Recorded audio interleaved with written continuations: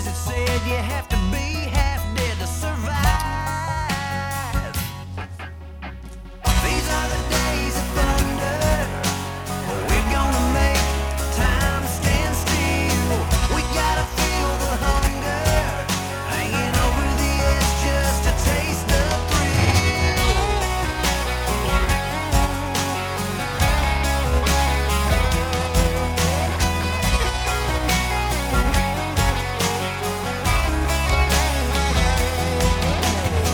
These are the days of thunder. We're gonna make time stand still. We gotta feel the hunger hanging over the edge just to taste the thrill. These are the days of thunder. We're gonna make time stand still. We gotta feel the hunger hanging over the edge just to taste the thrill.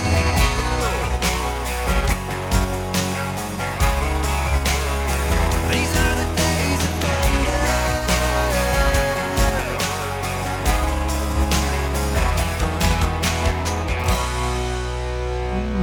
There we have it.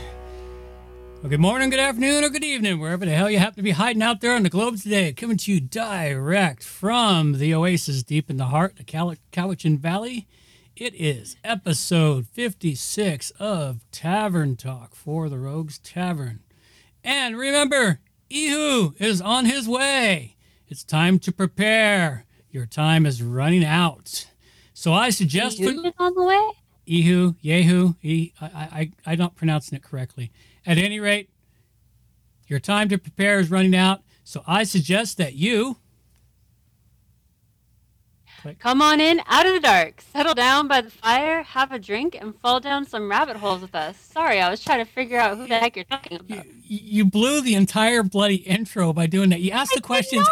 Ask the questions after the intro. We go through all this effort to set this up and give you the perfect cue, and then you're like, what? Oh yeah. I'm glad I made more interesting. It does. It makes it more entertaining. You'd have to go. What's that preacher dude that you saw, Jesuit dude, or what's his name on YouTube? Come on, Jacob Israel? That's it, Jacob Israel. Okay. Jacob Israel. He did an entire video on this. What was really funny was the day he did the video and released it on this Ihu, that was the same day I also learned that that's the name they're giving the next variant of the fucking virus. Oh, interesting. And he broke it down quite interestingly. He did It's been a while since I've caught up with him. I need to catch up on his videos, man. He's pretty awesome. Every once in a while he appears in my feed, and I'm like, okay, let's see if he's got... Sometimes I listen to it for 10 minutes, and I'm going, oh, fuck, I can't handle this one, man. This one's just fucking... But every once in a while he's got one that has lots of really good, fascinating information. And that one did. And it was like, okay, and it was really strangely timed. Yeah, he's pretty good about doing that. The strangest things will be perfectly timed with him. Mm-hmm. So anyway, that's what Ihu is. Yehu, he broke it down to the original Hebrew. It's spelled Jehu or something like that. But it's supposedly the next name of the next variant of the virus. Although I've seen a few other names being thrown around recently. That would be Yehu, I think. Yeah, Yehu. It's Ihu, Yehu. Yeah, pick a pronunciation. All right. Well, before we get too far down the rabbit holes and where we're going today, we need to have our spiritual reading for today. And our spiritual reading for today comes from the 1955 version of the King James Bible, and we are reading from Revelations once again, chapter 6, verse 1 to 17. And I saw with the Lamb opened one of the seals, and I heard, as it were, the noise of thunder, one of the four beasts saying, Come and see. And I saw, and behold, a white horse. He that sat on him had a bow, and a crown was given unto him. And he went forth conquering and to conquer. And when he had opened the second seal, I heard the second beast say, Come and see. And there went out another horse that was red, and power was given to him that sat thereon to take peace from the earth, and that they should kill one another. And there was given unto him a great sword. And when he had opened the third seal, I heard the third beast say, Come and see. And I beheld, and lo, a black horse, and he that sat on him had a pair of balances in his hand. And I heard a voice in the midst of the four beasts say, A measure of wheat for a penny, and 3 measures of barley for a penny. And see thou hurt not the oil and the wine. And when he had opened the fourth seal, I heard the voice of the fourth beast say, Come and see. And I looked, and behold, a pale horse, and his name that sat on him was Death, and hell followed with him. And power was given unto them over the fourth part of the earth, to kill with sword, and with hunger, and with death, and with the beasts of the earth. And when he had opened the fifth seal, I saw under the altar of the souls of them that were slain for the word of God, and for the testimony which they held. And they cried with a loud voice, saying, How long, O Lord, holy and true, dost thou not judge and avenge our blood on them that dwell on the earth? And white robes were given unto every one of them, and it was said unto them that they should rest yet for a little season, until their fellow servants also and their brethren that should be killed as they were should be fulfilled. And I beheld when he had opened the sixth seal, and lo, there was a great earthquake, and the sun became black as sackcloth of hair, and the moon became as blood. And the stars of heaven fell unto the earth, even as the fig tree casteth her untimely figs when she is shaken of a mighty wind. And the heaven departed as a scroll when it is rolled together, and every mountain and island were moved out of their places. And the kings of the earth, and the great men, and the rich men, and the chief captains, and the mighty men, and every bondman, and every free man, hid themselves in the dens and in the rocks of the mountains, and said to the mountains and rocks, Fall on us, and hide us from the face of him that sitteth on the throne, and from the wrath of the Lamb. For the great day of his wrath is come, and who shall be able to stand? Wow. That's interesting. If you take those horses, they could be compared to planets that come in line. Mm-hmm. It could also be compared to various things, famines or illnesses. Yeah, well, you just hit something I hadn't thought of, because you can look at every one of them, and I bet every one of the 4 planets matches up to something in this. Well, they do. I was just thinking about the fact that Mercury is in retrograde right now, or will be in 2 days. Oh, it's fucking going retrograde again? Goddamn fucking Mercury. Mercury's not one of our 4 major planets we're worrying about. No, but because I was reading that, I've been thinking about planets. And when you were explaining the horses, made me think of planets. The way that the planets become brighter at different times of year, the red planet could simply be the sun. We're due for another solar. Yeah, we got Jupiter, Saturn, Uranus, and Neptune. Not Neptune. Is it Neptune? Those are our 4 gas giants, right? I can't remember, honestly. I find them interesting. For some reason, the information just doesn't stay locked in my brain. It comes and goes. 4 gas giants. Beautifully. Jupiter, Saturn, Uranus, Neptune. So I named them right. So Jupiter is a god of war and death. Mm-hmm. I can't remember Saturn, Uranus, and Neptune, but they all have meanings. I bet they all line up like that. But the other thing that happens there is, if you listen to the end, hide in the mountain. Well, hide in the mountains and the caves, but what was it here? The king of sorry, wrong one. Get the right chapter here. Page turned on me. I'm reading the wrong chapter. And the stars of heaven fell into the earth.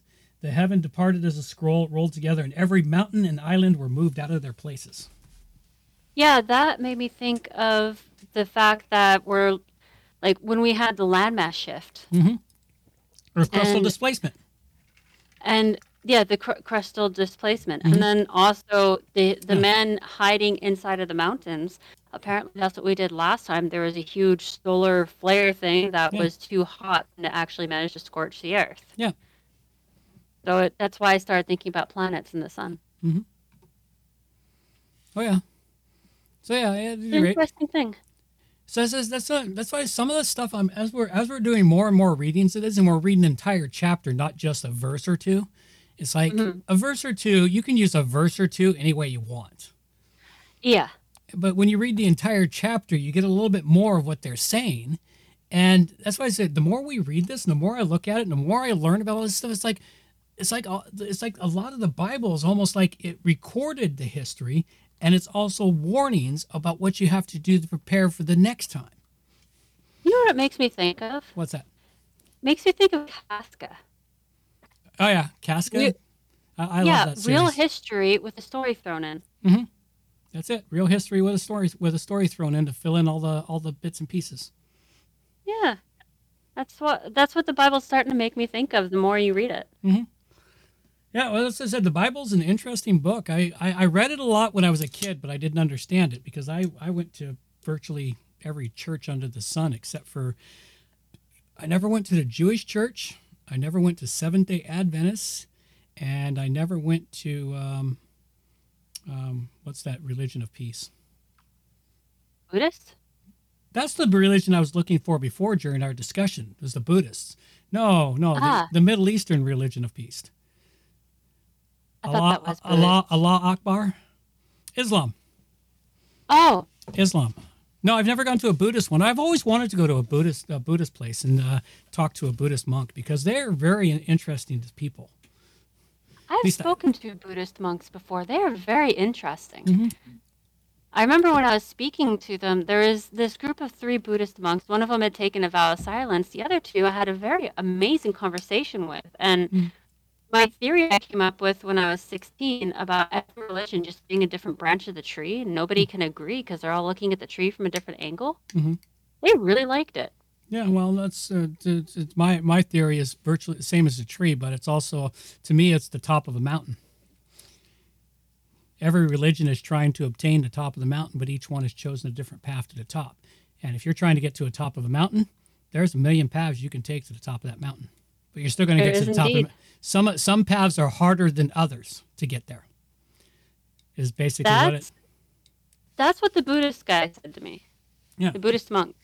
Yeah, because that's basically what it is everyone is reaching for the spiritual. Everyone is reaching to reconnect with the one source.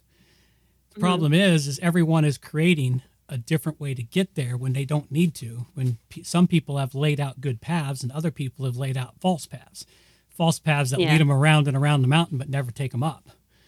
That's what a lot of religions have done is they start leading people around the base of the mountain and they never move them up the base of the mountain. Every once in a while they take them up and say, "Look how high you climbed," and they take them back down. Seriously, yeah, that's a really good analogy. That's pretty much what some religions do. Or some of these little false, what the hell do they call them? Cults do. The cults in particular. They use pieces of religion to make people feel good, and they take them and say, "Hey, look out, we found a clearing here. You can see how high you've come." They take them back into the forest area, and because they're not paying attention to whether they're going up or down, they take them around and around back down, and they keep them going around, and every once in a while they pop them back up at a different point and say, "Look how high you've come." And now, they got a different viewpoint, so it looks higher, even if they're not any higher. So, yeah, that's the way the world is going right now. Has been for some time. All right, well, let's talk about a few gardening things, just for fun. Our gardening and prepping and planting stuff. We're not going to touch them all because we no longer have to obey censorship laws because we're solely here on Odyssey. I do like to touch on these prep stuff because some of it's very important for you. And you got an article here on hugelkultur. I actually did some of that recently. Yeah, hugelkultur. It's I had never even heard of the word, but it's a type of raised bed where you build a garden bed from rotten logs and plant debris. Yep, you got to put soil on top. You got to put soil on top. Yeah, I was just going to say these mound shapes are created by marking out an area for a raised bed, clearing the land, and then heating up woody material that's ideally already partially rotted and topping it with compost and soil. Mm-hmm. That's what I did those I never even heard of that. Well, I'd heard it a couple of years ago, but I never had the opportunity to do it because you need at least a 3 to 4 foot bed, 3 to 4 feet high. And when I built those new beds in the greenhouse, I looked at it and said, that's an awful lot of soil to waste to fill them up. And I went, oh yeah, hugelkultur. So I went over to my wood piles of stuff that's all the stuff I'd chopped up that needed to be shredded and stuff. And I fitted it into the boxes and filled the top, I think the top 4 inches of soil, top 4 inches of soil. The rest underneath is all this rotten logs and other compostable materials and other stuff all at the bottom. Yeah, it's kind of a cool idea. It's a really cool idea because it helps enrich your soil, gives places for all the critters and stuff you need to give a very rich soil to the plants above. And the plants will actually, some of them, their roots will grow through the soil into the rotten logs and stuff and tap into all that nutrient down there. That's awesome. Yeah, it's a kind of a cool thing. I seen it on websites a couple, 3 years ago when I first started planning out the Oasis. I saw all this stuff on it and I was like, I kind of like to do that. But the way I was doing the Oasis, I'm only doing 2 foot beds, 2 foot deep. And you need your soil to be at least 8 to 12 inches. And for some of the things I'm growing, you need a full 2 feet of soil. So it wasn't practical for me to do hugelkultur for what I'm doing. But when I built the new beds that are 3 feet high, it was more practical. That's pretty cool. All right, let's see what else we got here. Raising chickens, how to get started. First, go get a bunch of pallets. Second, get a sheet of plywood. Third, find an area that you can clear. Eventually, build a chicken coop, then go find yourself some chickens. Yeah, your brothers were wanting to name the chickens. I told them they could name them Stew, Nuggets. What else is it? I couldn't think of any other fancy terms, but I thought chicken stew and chicken nuggets was a good thing. By the way, if you're opening these links, they're not showing up on your screen. Oh, you know what? I am, and they're showing up on the wrong screen. There's your hugelkultur one. Yeah, I didn't even notice. I'm just staring at screens. I have so many screens here, and it popped up on a screen, and my eye went to that, and I forgot that it's supposed to go on the screen over here to my left, not the screen right in front of my face. It was much easier with the one in front of my face. But it's because I clicked the wrong box for it to go to. I think if you scroll up, you'll see a picture of the actual... There we go. There's the chicken. Bark, bark, bark, bark, bark. Chicken stew. Stew the chicken. Chicken nugget. All right. Yes, you should raise chickens. If you have space, you should get chickens. Yeah. I meant to do it. I wanted to do it last year, but I really didn't have the time. But this year, I realized it's going to be extremely important. I watched the price of eggs jump by, I think it was 30% in the last 3 months. It's amazing how expensive eggs are. And eggs are one of the main things we eat in this house. Eggs are a regular staple. It's a pretty good staple for me, too. And 6 chickens will provide you with a crap load of eggs. Oh, yeah. You got to consider, once they start laying, they'll lay an average of 1 a day. That's 6 eggs a day. That's a dozen eggs every 2 days. Yeah, pretty amazing. Initially, you will eat through them pretty quickly. But eventually, when you're eating them a lot, you start to tire of them. So they start to accumulate. And the nice thing about fresh eggs that you got yourself, they have flavor? Aside from the flavor. Flavor is the thing that I keep forgetting, because during the winter, I can't get fresh eggs easily. I have to go out of my way to go to the few farms that still have winter eggs and chicken eggs in the winter.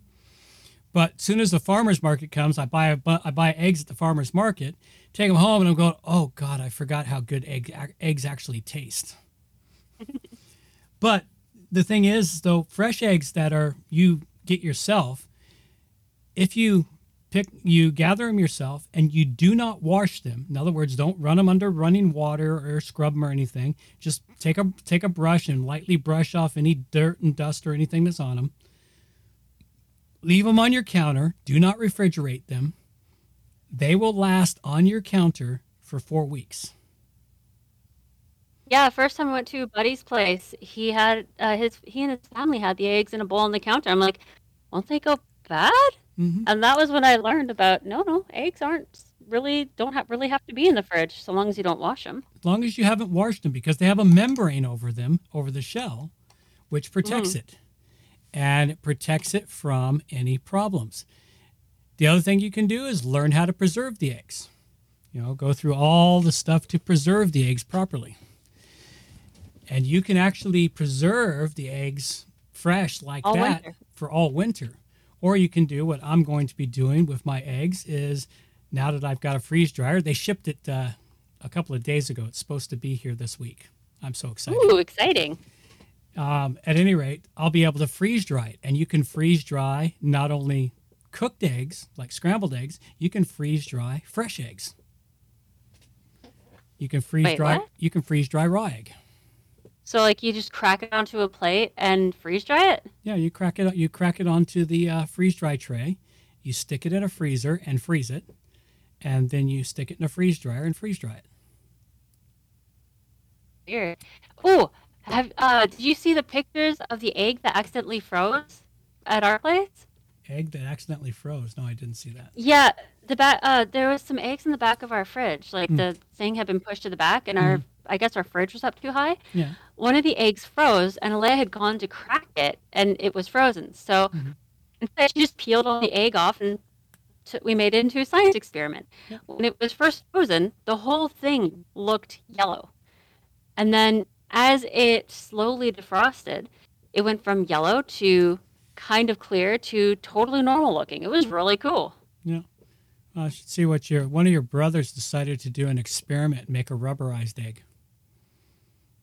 How do you make a rubberized egg? It's not exactly rubberized. What happens is Microwave?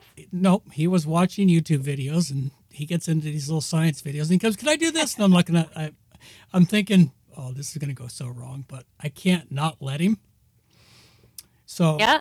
He takes an egg, fresh. That are cheap eggs from the store anyway. So anyway, he takes a couple of eggs, puts them in a jar, fills the jar full of vinegar. 24 hours later, the shell is dissolved, but the membrane inside the shell is still there. Yes, Alea did that too. She really loved that. It was really cool. Yeah. You can actually like hold it and roll it around. Well, that's pretty what cool. He did. As long as you're gentle, it's fun. That's what he did. That's what he did with it. Yes, it was rather quite comical. But yeah, so rubberized eggs.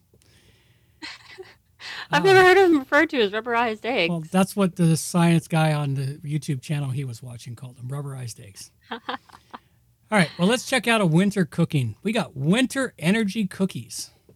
Yep, can't go wrong with cookies. You can. Depends on the cookie. These are actually pretty cool cookies. They essentially are like a little energy bar in cookie form. Yeah, I'm not overly fond of oatmeal raisin. If you make them chocolate chip oatmeal, I'm good with it, but oatmeal raisin, I'm not overly fond of. What is with everyone in oatmeal raisin cookies? Nobody likes them but me. I have no idea how you got that. You definitely didn't get that from me. Yeah, but like nobody likes them. It's weird because I quite enjoy oatmeal and raisin cookies. I like the raisins. I like oatmeal. Well, maybe if I made them with my own raisins, it might be different. Maybe. I have to try. You just don't like raisins, I think. Well, I actually like the raisins I made. But store-bought raisins, I don't think you like them. No, thinking of raisins. I gotta put in some effort this week to fix the grape arbor. It got collapsed in the snow. I was rather bummed about that. All right. Well, these are just cookies you can have hanging around. Send them out with the kids when they go out to play. Well, let's see what we got. We got butter, brown sugar, molasses, peanut butter, eggs, vanilla, flour, wheat germ, baking soda, salt, cinnamon, rolled oats, raisins. Skip the raisins, just put chocolate chips. Walnuts and peanuts. I could go for the walnuts. It's like I'm not overly fond of peanuts in in cookies.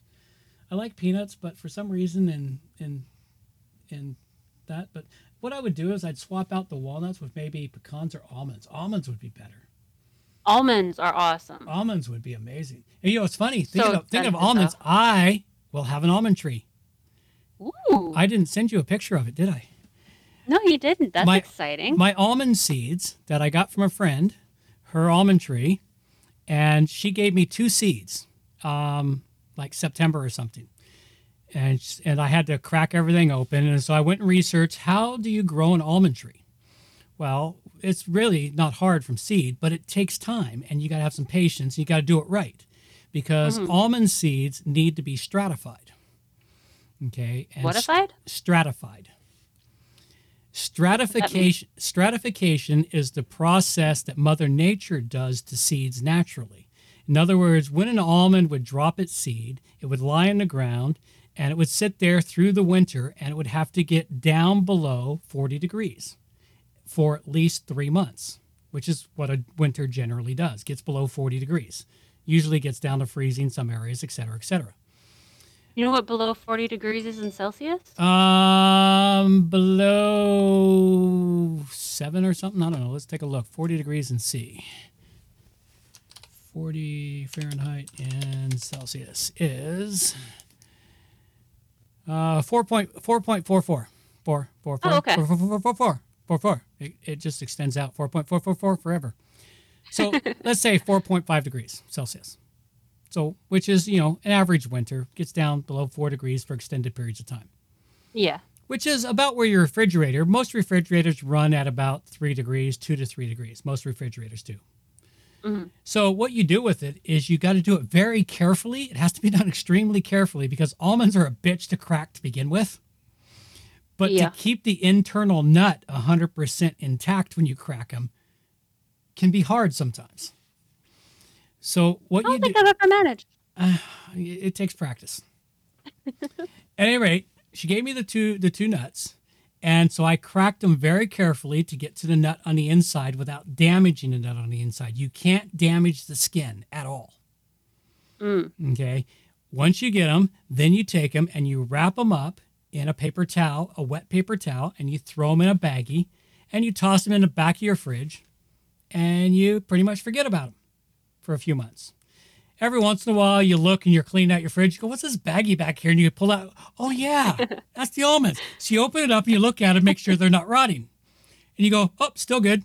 And you throw it back in the back of the fridge, and you probably forget about it again, which is exactly what I did. And then what happens is somewhere around January, you go digging through the fridge and you find them again. And you go, oh, yeah, they've been there since September. That's long enough. And so you take them out of the fridge and you make sure they're still good. And if they are, you take them somewhere warm. In my case, I took them to the greenhouse and I threw them on the bench in my greenhouse in the baggie, because that's still, the paper towel's still wet. It's all good. And then I left them on the bench in the greenhouse, which the greenhouse is at about, on average, about 17 to 20 some degrees. And I think it was about a week and a half later, I saw them in the corner of the bench. I said, oh yeah, I need to check on the almonds. I pulled them out the other day, opened it up, and one of them had sprouted. Ooh. And it's like, oh, awesome, it sprouted. And then I promptly moved it into a pot with some good, clean potting soil. And now I've just got to monitor it and check it out. The other one hadn't sprouted yet, so we'll leave that one for a little while longer, and we'll check on it in another week. If you remember. Oh, no, you eventually remember, because you're always moving shit. I always move shit around on my bench. And I noticed the bag and go, oh, yeah, that's the almond. Let's take a look at it. That's awesome. So it looks like I'm going to have an almond tree, finally, because almond trees are really hard to find here. No nursery seems to carry them. So what will happen is when I get a big enough almond tree, I will be doing all kinds of cuttings to sell almond trees. Yeah. I didn't even know you could grow almond trees in our climate. I thought they were like a hot climate country. Nope. They grow fine, because the seeds I got came from Victoria. That is really cool. Mm-hmm. So yeah, I'm really ecstatic about that. That one there kind of excites me, is that the almond tree is possibly going to be producing it'll take 5 years before it produces almonds, but still. It's on its way. I am on my way to having almond trees. An almond tree that produces It's happy almonds. and growing. That's awesome. It's I happy love and growing growing. things from seeds and seeing them all happy and stuff. Growing something like growing seeds from nuts or trees from nuts, seeds is really hard. Now, I didn't know everything that went into it until I started really getting into the Oasis in the last couple of years. Now I suddenly realized, you know what? I got to quit just doing this by feel and actually go do a little research for the people that have already figured out how to do this shit. And I can take their ideas and expand upon them. Mm-hmm. All right. Here's another one from you. Don't let winter stop your exercise. No excuses. Get out there and slip and slide on the ice and snow. That'll keep you in great shape. Well, this is really just a rundown of the basic things you can do when it's winter. Like you can still go for a walk. You can get your snowshoes on.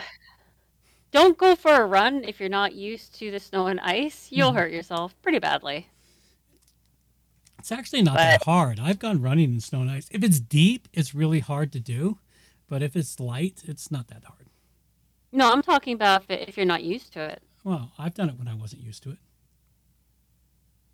You've lived in Alberta and in Canada. Like Victoria, we don't get much snow, but we get snow every year. So you've had experience. I'm talking about people who don't really have experience. Yeah, well, I think last year or the year before was the first time I ever running in the snow.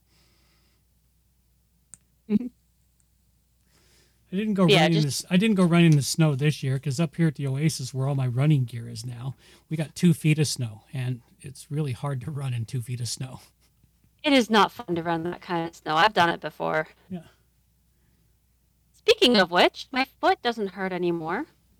Oh, it seems after 4 years of healing, my stupid broken foot doesn't really hurt anymore, so I can actually start getting into running again. Oh, good. That would be good for you. I need to do something. Really I haven't gone running in a couple of months. I'm overdue. All right, Mercury. Walk or run the stairs. What's that? Walk or run the stairs. Walk or run the stairs. I'm always running up and down stairs. No, I need to. I need to just go running in the forest. I've got my running gear for trail running now. That's exciting. I do almost exclusive trail running. I spent like $200 on my trail running shoes. Fair enough. You need good shoes. I have wrecked myself running on the trails with not proper shoes. Well, it's not just good shoes. It's like trail shoes are shoes that the soles are different than every other running shoe out there because the soles are made to stick to wet rock. That's what I mean by good shoes, proper shoes. The shoes that are meant for the running in the trails. Yeah, so the ones I bought, the first time it's like I'm when I tested them, it's like, wow, these just feel amazing. And then the first time I went running, it was wet and mucky out. And as soon as I hit the rocks, expecting to slip, they stuck like glue. And it's like, nice. Oh, holy crap. These are like amazing shoes. It's like I now have 2 pairs of them because the first pair started to wear out. And what the first pair became was my hiking shoes. They became regular hiking shoes because you never completely wear out your running shoes before you switch to a new pair of running shoes. No, you don't. Because what happens, you switch to a new pair because you've pounded the soles so hard that they're no good for running anymore, but they're still good for walking. Yep. So I get the most amount. But yeah, they stick to everything. Literally, they stick to ice on rocks, which is what I found just astounding was they stuck to ice on rocks. Actually makes it think of my steel toes. They have an amazing sole on them where they're supposed to be where they stick to a slick shop floor when it's icy out. And I noticed when I was walking with them, I could walk up an icy path with no problem. They stick to everything. Okay. Excellent. All right, we're going to do two things here that I'm really fascinated with. One, Mercury retrograde. That sucks wind. I hate Mercury retrograde. First one is coming up. Oh, fuck. All the way to February 3rd? Yep. God, that sucks. I found interesting the dates. January 13th to February 3rd. What is it with threes this year? Yeah, well, that's because the universe is trying to tell us all something. Yeah, I'm not. We're not going to go to the whole explanation. If you don't understand Mercury retrograde, just go look it up. So, and it's coming back in fucking May. God, it's not. And it'll be around till June, then back in September, then back in December. Oh, next year, this is gonna suck. It's gonna be interesting watching people attempting to communicate. Yeah, well, we've already have enough troubles with that as it is. I know. All right, well, at least we know. All right, I like this one. What is this frozen death? This is a fascinating one. It's a bit of a long story, but it's very fascinating. Give us the cliff notes of it. Yeah, it's a story that was apparently found in a diary about mountaineers freezing their own people for the winter, only to resuscitate them in the spring. Like they apparently drug their old and handicap, and then they put them out. They take off their clothes, put them outside, and they let them freeze, literally freeze. You'd think to death. Mm-hmm. And then they wrap them up and they protect them for the winter by putting them into like a large wooden crate thing, cover that with snow, and then in May they come back, they unbury them, and they bring them into this cabin where they slowly warm them up. They put them in a bath. They give them some spirits, as they say in there, but essentially liquor, and they all come back to life to work again for the summer. And instead of saying that they suffered anything, they all say that they feel well rested after their very long nap. If you got to sleep for 3 goddamn months, you better be well rested. But it's funny because it seems like a completely unbelievable thing. But when asking the elders of the area, they would say, yeah, that's true. My own father went through this. It's a very interesting thing. That sounds fascinating. I'm going to have to go read that one in depth, maybe dive down that rabbit hole, because that's basically a primitive form of cryogenics. Yes, it is. And it is very interesting, and it's a very quicksand-like rabbit hole. Mm-hmm. Yeah, that would be quite interesting. All right, we got a couple other quick tips for you. Here's a really good one, and everyone should learn how to do this one, because you never know, we might actually need this one day, and that is making tallow candles. What is tallow? Beef fat. Oh, okay. You know, if you take and boil beef bones and make your own beef broth, yeah, and then you let it cool, that nice white fat that is on top, yeah, that's beef tallow. And cool. That is the most amazing fat for frying stuff in. And I particularly save it for making French fries because I don't know I can't remember if McDonald's was still making French fries in beef tallow when you were a kid. I can't remember when McDonald's removed the beef tallow from their fries. Somewhere in the 90s they did that. So yeah, I guess you might have gotten hold of some of them. But McDonald's fries used to be the most amazing French fries in the world, simply because they were deep fried in beef tallow. They weren't fried in canola oil, which they are now, or more commonly known as rapeseed oil. Canola is rapeseed, which is really, the rapeseed is good for you, but the rapeseed oil is very carcinogenic. So canola oil is really bad for you. I know that McDonald's fries have never tasted the same to me as they did when I was a kid. Then you actually got the tallow ones. Funny, because I keep getting cravings randomly for McDonald's French fries, and I'm always so disappointed because they don't taste like what I'm craving. There's a guy on YouTube, I can't remember his name. He's a cowboy. He used to be a chuck wagon cook for the cowboys out on the range when they were working cattle. Cool. And then he became a YouTube star. I think his wife probably pushed him towards it. And he shares all his recipes. And every once in a while, he goes down a rabbit hole trying to recreate some fast food thing in the cowboy method. And he recreated McDonald's French fries.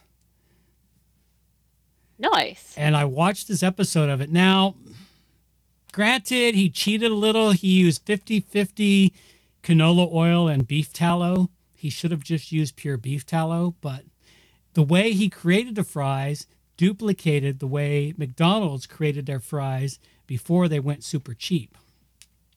Ooh. And it was just the most amazing thing. And it's like, I've got to actually try that. But the beef tallow is the key to it, because beef tallow has an ultra high smoke point. And so you can get that oil up around 350, 400 degrees and fry stuff beautifully. But yeah, the beef tallow is amazing. But that's what tallow is beef tallow. It's that wonderful fat you get when you make your own beef broth, or if you go to or you can actually order. I've got a whole bunch of beef tallow in the freezer right now, beef fat in the freezer that I still have to render down. Yeah, I've got a bunch of that too that I have to render down. Yeah, when I ordered my meat box, whenever I order my meat boxes, I also order a big chunk of fats, both beef fat and pig fat. So do I. To render it down. So at any rate, tallow is that, and you can make candles from it.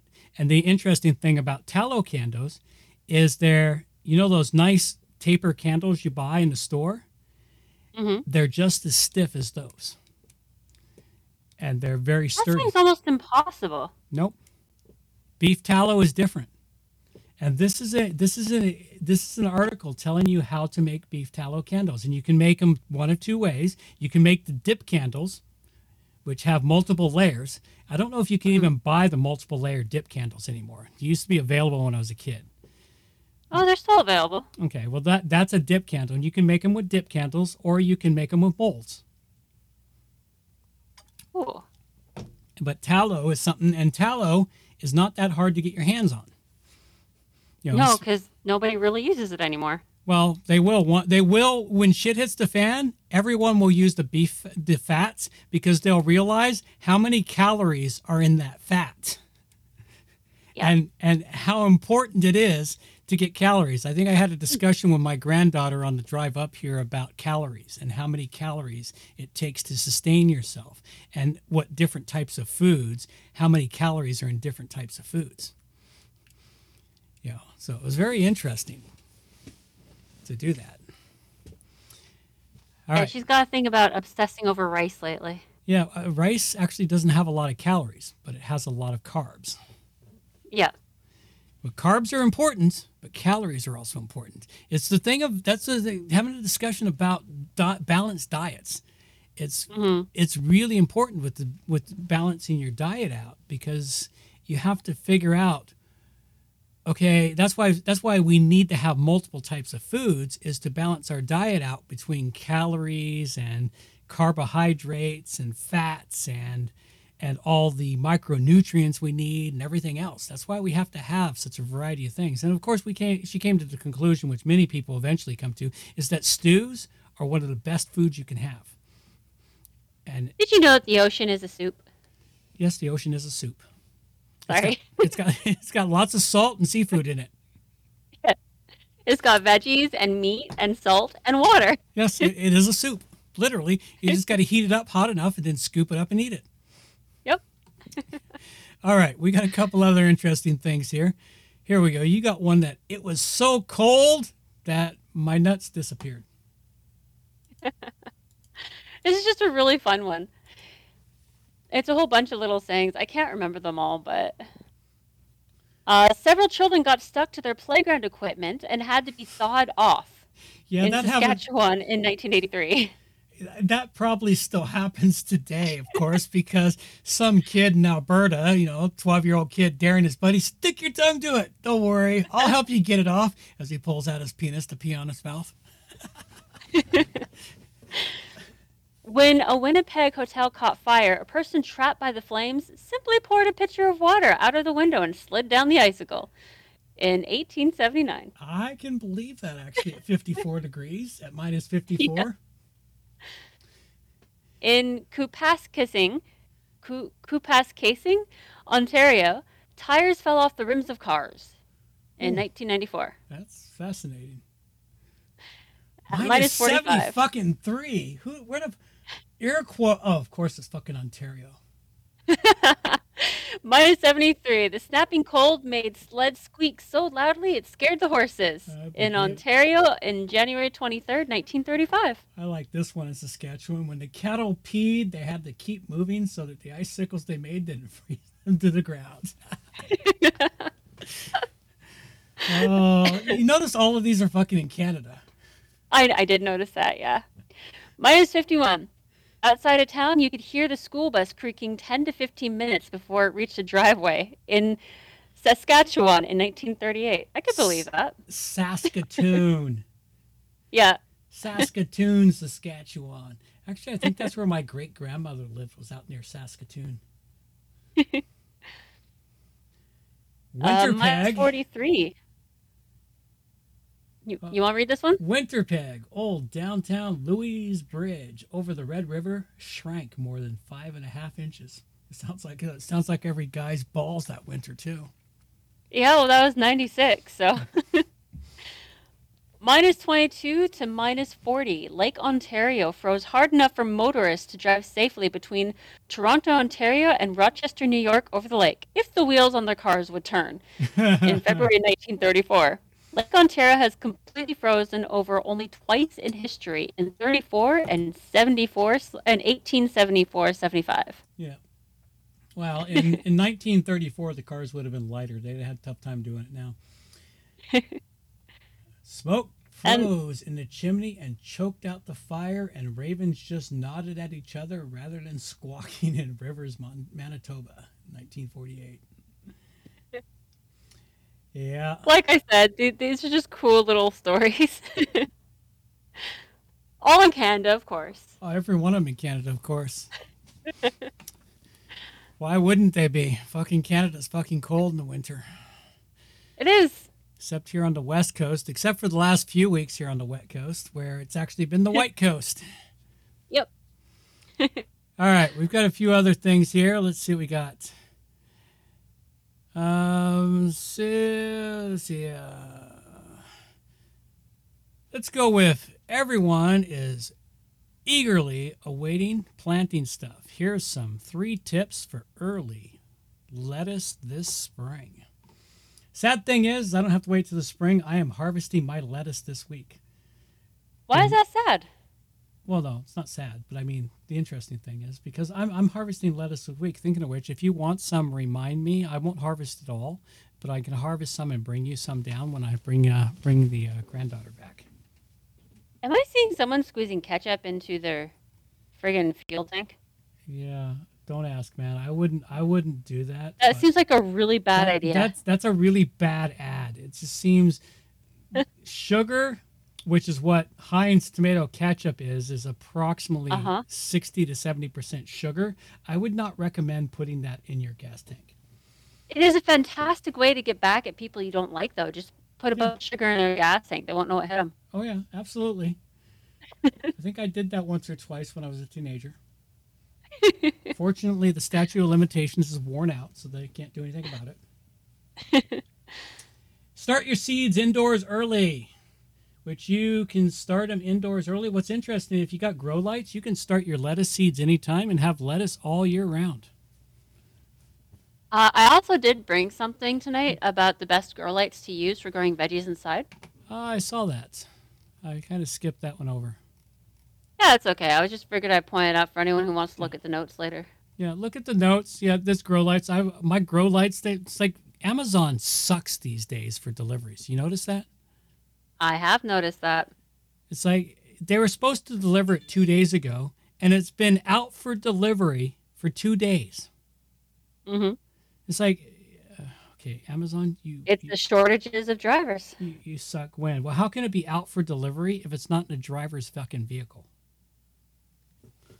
Maybe it's the border crossing that sucks now. Oh, I don't know what it is. But yeah, they were supposed to deliver it yesterday and the day before, and it didn't get delivered yesterday, nor today when I looked. So it's still out for delivery. But the product is somewhere wandering around the Victoria area waiting to be delivered.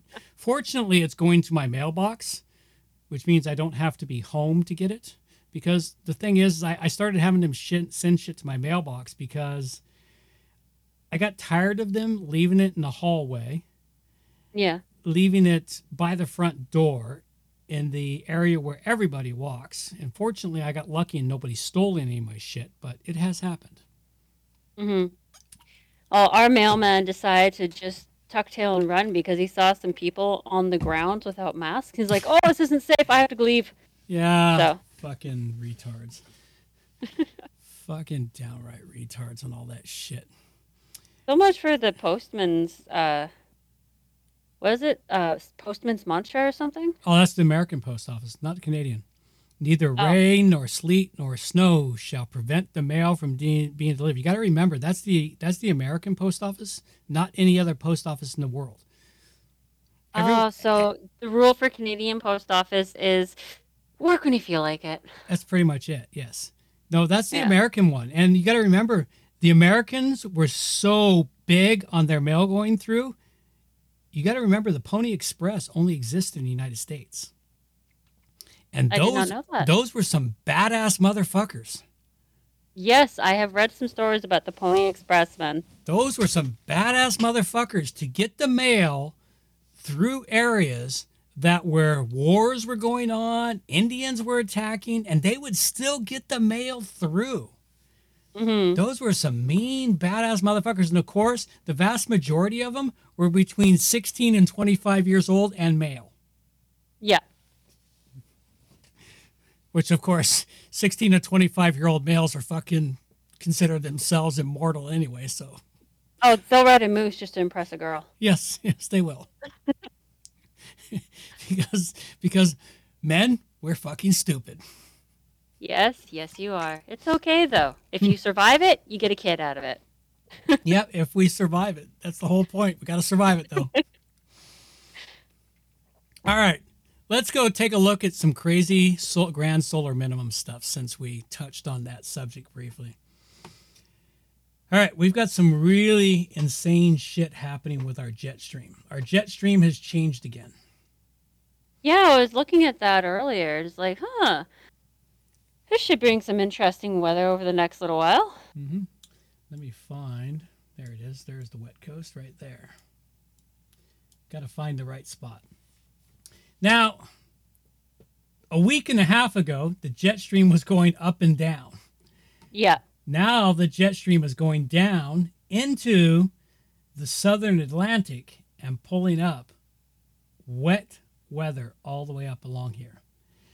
Yeah. Now, the one thing that's happening also is they not talking about it here is right here through this area here is a cold front is moving down. So all of this stuff here for everybody down through all the way down to not quite Texas, but in the northern half of the U.S. is going to be snow because it's not showing on a jet stream right now. But yeah, it's really fascinating. And this is a link that is permanently in the show notes if you want to see what the jet stream is doing. And it's really important to know what the jet stream is doing. But our jet stream is fuckered. It doesn't usually bounce around quite like this, does it? No, it's usually pretty stable. I think so. It's usually pretty stable. It used to be. I said used to be, not usually. It used to be. It's no longer going to be stable because we are in the grand solar minimum. We are in the grand solar minimum as confirmed by this article.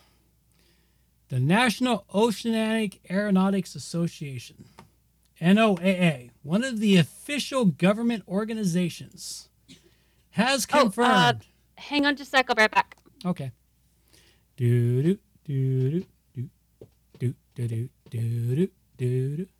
All right, let's make a note here and say hello to our third viewer. There we go. All right, let's see what else we got. Let's go share this to FaceCrack. Well, you're back just in time for me to share this to FaceCrack. Let me share this one more time to FaceCrack. Hang on. What are you sharing? The jet stream or the NOAA? Yeah, hang on a sec.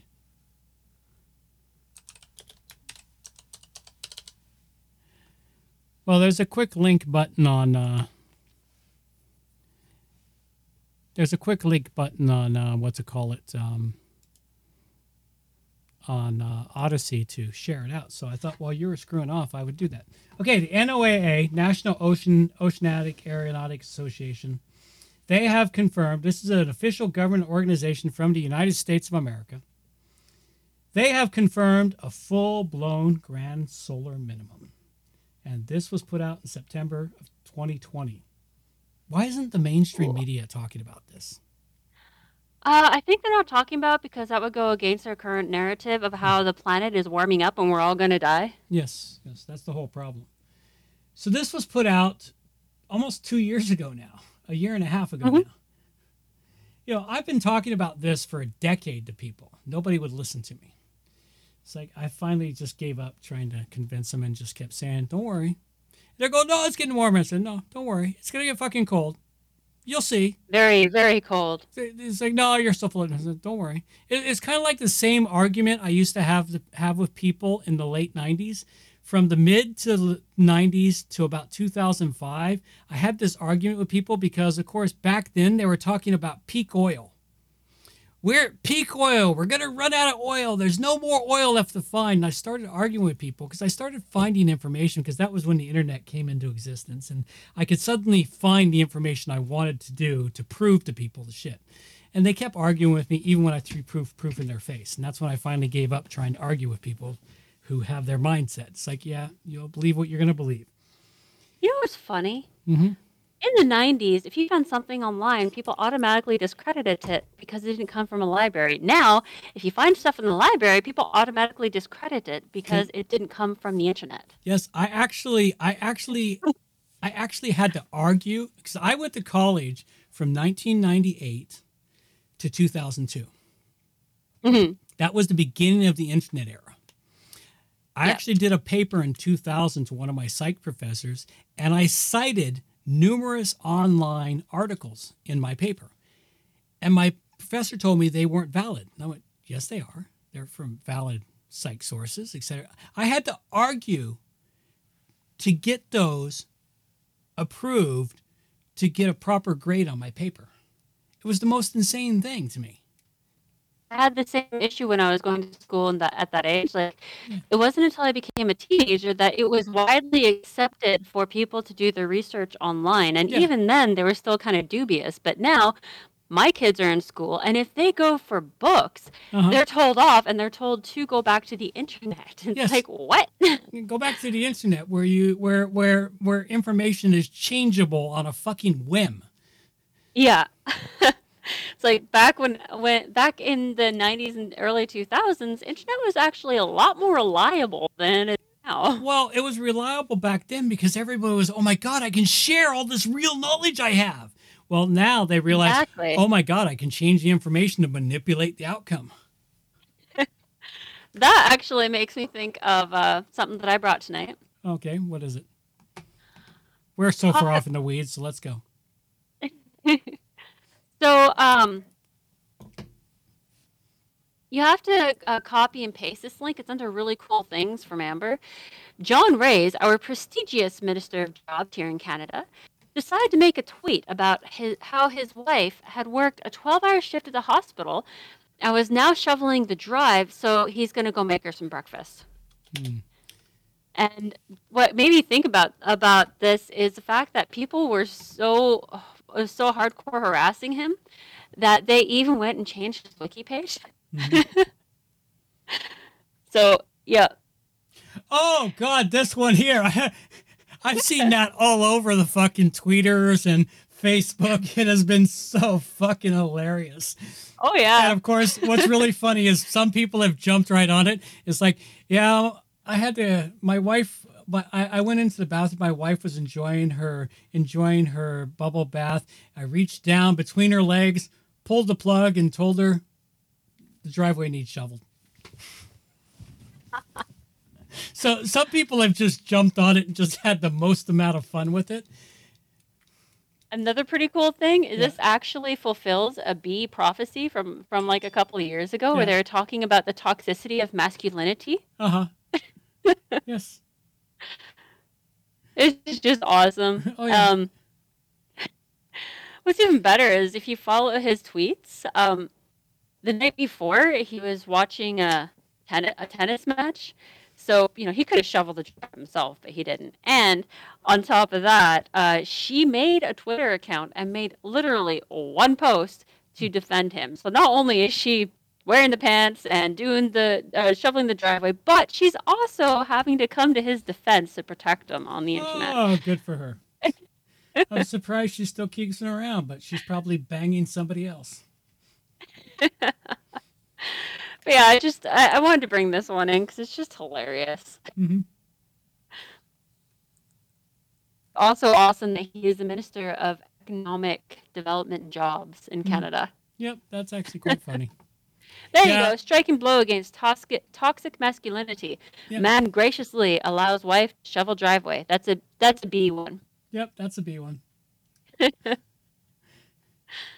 Gotta love the B, man. It's like the B is like they were writing shit a few years ago, and now it's headline stuff, and they're like, oh god, we really weren't meant to be a fucking Nostradamus, we were just having fun. We didn't really want to be Nostradamus. It's just like the problem is the world is so screwed up. They just can't. Yeah. They can't help but. The world just can't help but fucking fall into parody. We're so screwed sad up and now. Funny both at once. I know it's so sad and funny at the same time. Oh, you had 2 special videos for today, didn't you?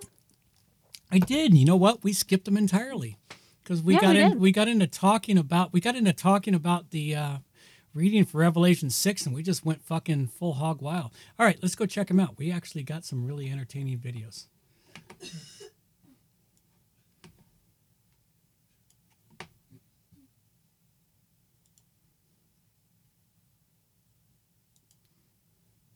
Close down all the other things so it doesn't run too slow? Well, that's the whole thing, is I got to close shit down. I got to keep closing things. All right, you ready? Yep. All right, off we go.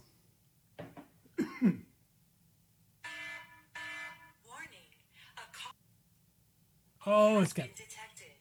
For your safety and the safety of others, authorities have been dispatched and will be arriving at your location shortly.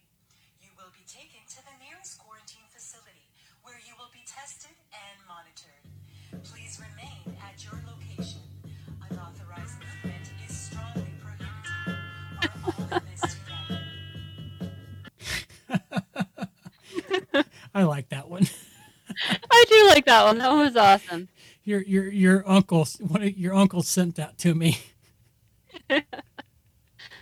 Nice. All right, let's go with another one for Biden sucks. If it still exists on Twitter, because Twitter's so unreliable for shit. It is. It's because they need to protect everybody. Oh, we need audio. No keys. There's no keys. Yeah, we got to go to the back to the beginning of this one. All right, you ready? Can I open? Here we go. Can I open the door? No keys. There's no keys. We don't have keys. Oh, the keys. Locked. Yeah. Oh, Don't man. even think about driving this truck. You have no business driving this truck or anything else. We took a vote, and we all in agreement that you can't drive anything besides the country into the ground. That's not my opinion. That's everybody else's opinion. We're all in accordance to this idea that you can't drive shit.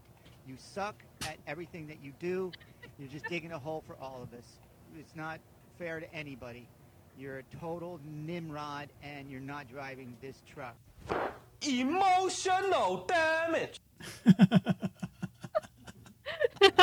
I'm not sure if that's real audio there, but it should be. I don't think so, but that was brilliantly done. It was brilliantly done. I just love that one. Oh, want to see a really cool video? Sure. It's back under cool things that I brought. LA's cool finest, just doing their job and saving lives. All This right. is a pretty freaking cool video. At first, it's from their body cam as they're rescuing a guy from a down aircraft, and it's literally 5 seconds before the train comes along and smashes the aircraft. And then it switches to a bystander's video where they catch the police just pulling the guy away as the train comes, and then the bystander almost gets smashed by a piece. It's just a really cool video. All right, well, we'll have to wait for it to fucking load. It's not the right one. There you go. This one? Yep. Okay, let's go check it out. There's no sound at first, but it is so cool. It's one of those videos I had to rewind it and watch it a few times just to really catch everything. Yeah, it's the body cam where they're rescuing the guy. Poor guy. He's so smashed up.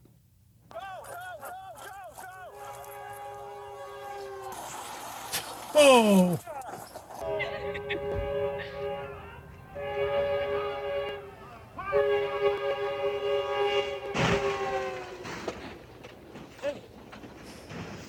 That was just such a cool video. Yeah, that is a cool video. You good? Think about a train, it don't stop for fucking nothing. No, it can't. It can't stop, man. If a train's coming, if you're not out of its way, you're basically fucked.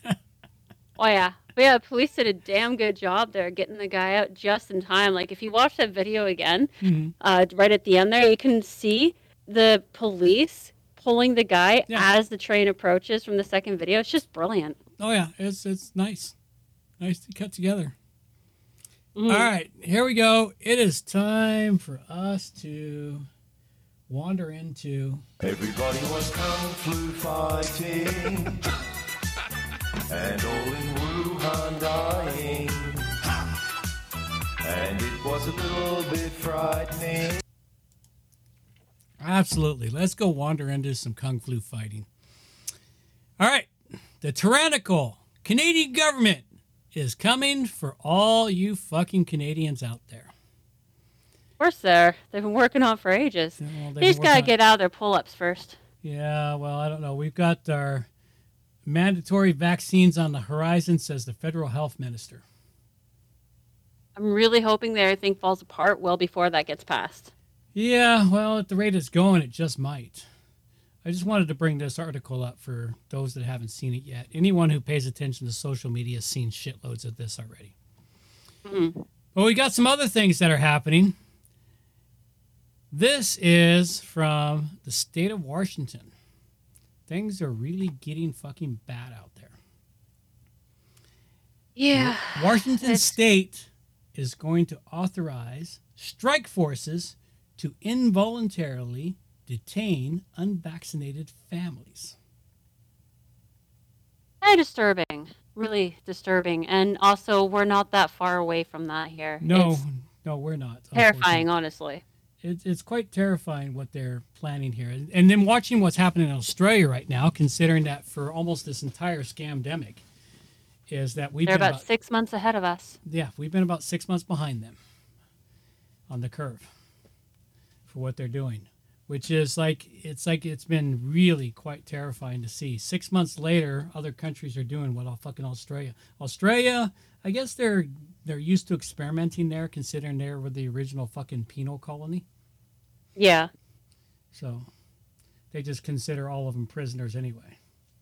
Well, if we go dark, then everyone who's listening knows that we just vanished into the ether for one reason or another. Yeah, well, if I vanish into the ether, I'm not going quietly into the dark. I refuse to go quietly into the dark of this. I've actually started becoming a little more outspoken on my Twitter and Facebook. I've started to be a noisy little bastard. Ooh. Which I'm not sure is overly good, but I just have to do it. I can't be quiet anymore. I can't. Makes sense. All right. Here's another one we've got going. We were talking about this earlier today. The narrative is breaking, though. This one here, this gives me hope. Yeah. Okay, let's see how much of this Twitter feed is still live. Okay. Unable to view the account owner limits who. When the hell did they do that? The account owner deleted or the account owner went private with their tweet. That's a person that I followed. I guess they didn't follow me back, so I can't see their tweets anymore. Interesting. Because that tweet there is probably what got that account owner in trouble. I think it was a woman. at least according to their Twitter profile at the time, because this was only this afternoon that I found this. This has happened in the last few hours. Well, and what was it? The question, it was simply the question is, if they are changing their narrative, you have to ask the question why. Yeah. So I guess that got him, but this is a pretty long thread. This is a real long thread of questions. It's like, to ask Fanatics and Zealots why, you must prepare yourself for a fight. It's not only intense, but surreal. 3 steps forward, 1 step back. The mandates and rules are purposely confusing, contradictory to anyone without their eyes wide open. Keeps the masses focused on the one small, unimportant nuance instead of the actual plan. So there's a lot of really interesting stuff in all of the responses to her tweet. Goldfish population will find another focus if there's no noise around the old topic. I like that. Yeah, that's true. They're standing out of the water as if that would help now. A little bit too late. True idiot calling us all racist and bigots. I'm really hoping that the narrative completely falls apart, because even the CDC has admitted what they admit. CDC director just admitted over 3 and 4 COVID deaths for people with at least 4 comorbidities, and that they were unwell to begin with. Yep. So, I mean, it's like really, it's like a really fall apart. It's like a super really bad flu year. Yeah, same thing with New York. They've actually been admitting, like the New York Post openly admits that 43% of hospitalizations in New York counted as COVID. They were actually admitted for reasons that had nothing to do with COVID. So the narrative is starting to fall apart. I'm really hoping everything continues to crumble down around their feet. So am I. And I've got another one here. The narrative is breaking. You have to ask why it is being broadcast. Why are they breaking the narrative? It's not the same. Oh, that's the same one. Sorry, it's the same article or same Twitter. All right. The Associated Press wrote an article claiming people haven't been brainwashed into following the COVID mob, but we should actually be thanking them. And this is something you brought. Yep. So apparently we should be thanking them because by writing this, they're causing people to really think about whether or not they've been brainwashed. Yeah. It's ever since that whole theory on Joe Rogan has been floated around about Dr. Robert Malone. Yeah. What's interesting is I thought that thing with Joe Rogan had happened over the summer, because that's when I remember hearing about it on No Agenda. Nope. That happened just recently. That happened like 3 weeks ago. 2 or 3 weeks ago. I remember hearing about it over the summer. Not even 2 or 3 weeks ago. Like a week and a half ago, it happened on Joe Rogan. And they've been attacking Joe Rogan ever since. And of course, it's the massive Streisand effect. Yeah. It's interesting, but ever since that's been floating around, people have been screaming about it one way or the other, but it seems like it's also been causing a lot of people to kind of snap out of it. It has been waking them up, but the problem is, I can't remember who said it. I've seen the quote a few times. I think it was Albert Einstein. It's easier for people to be fooled than for them to admit they've been fooled. Something like that. I'm misquoting it massively. Well, if you scroll down towards the bottom of this, they actually have a very old video of the it's a psychological test. What is it called? The Asher test. And the Asher test is where they took one person who volunteered for it, and they took a bunch of actors. Oh, this one. Yes, I've seen this. I've seen this many times. I actually studied it when I was doing my psych degree. Yeah. And it is all about conformity to the group. Yes, it's a very interesting video, very short for anyone who's interested in learning about what the Asher test does. People will start out speaking out, but then as everyone around them keeps saying one thing, they start just conforming with the group, at least most of us, not all of us. This test proved that only 10 to 20% will hold their ground. The other 80 to 90% will bend to whatever the majority says it should be.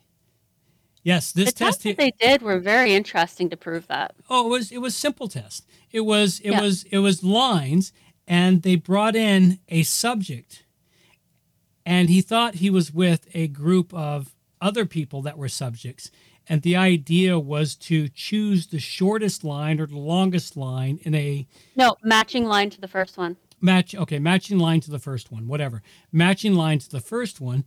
And what happened was the actors that were in the room with him were told that they were supposed to choose a different line, or some actors were supposed to support him and some were not supposed to support him.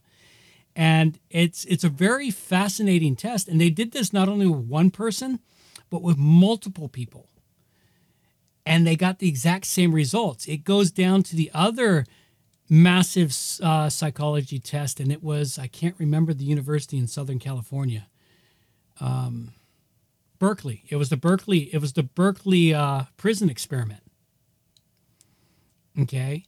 And it was the prison done. One? Yeah, the prison experiment in Berkeley. Yeah. And that was the one that proved exactly how the Nazis came into power. Because if you give people absolute power corrupts absolutely.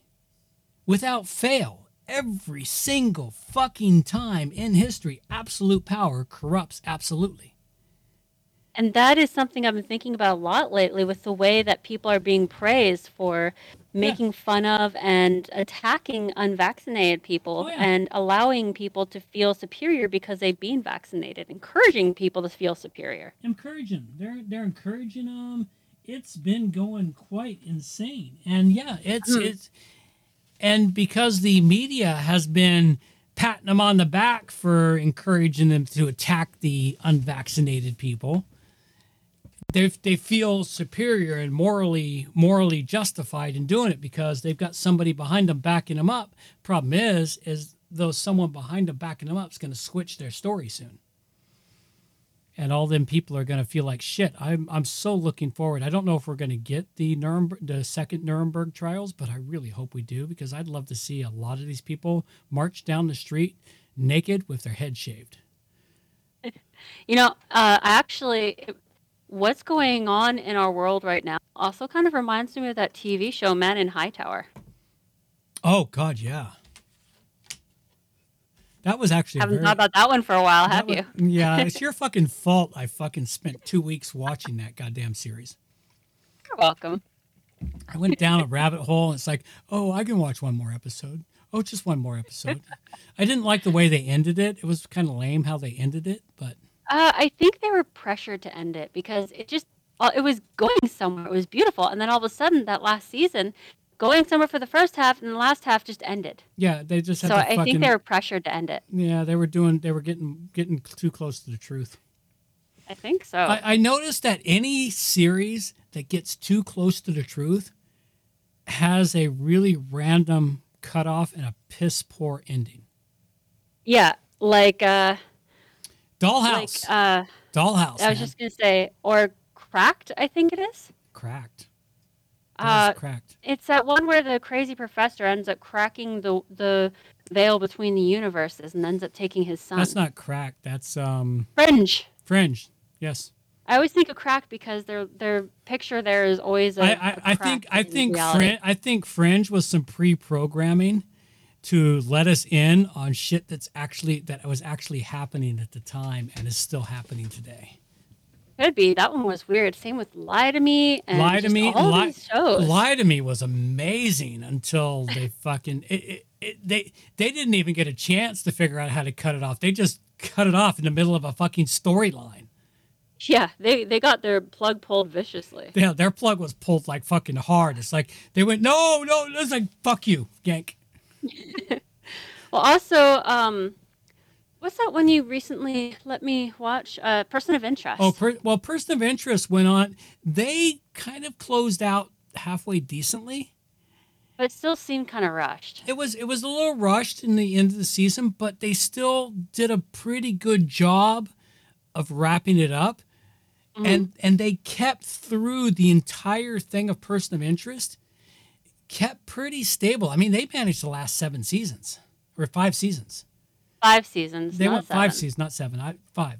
They went 5 seasons, and their part first. of the reason why they lasted so long, though, is because they kept it very fictional. But what's interesting is it wasn't until the 5th season that they talked about the virus that was being released in order to make people afraid, in order to subdue the people and get all the information on the people more easily categorized. Yeah.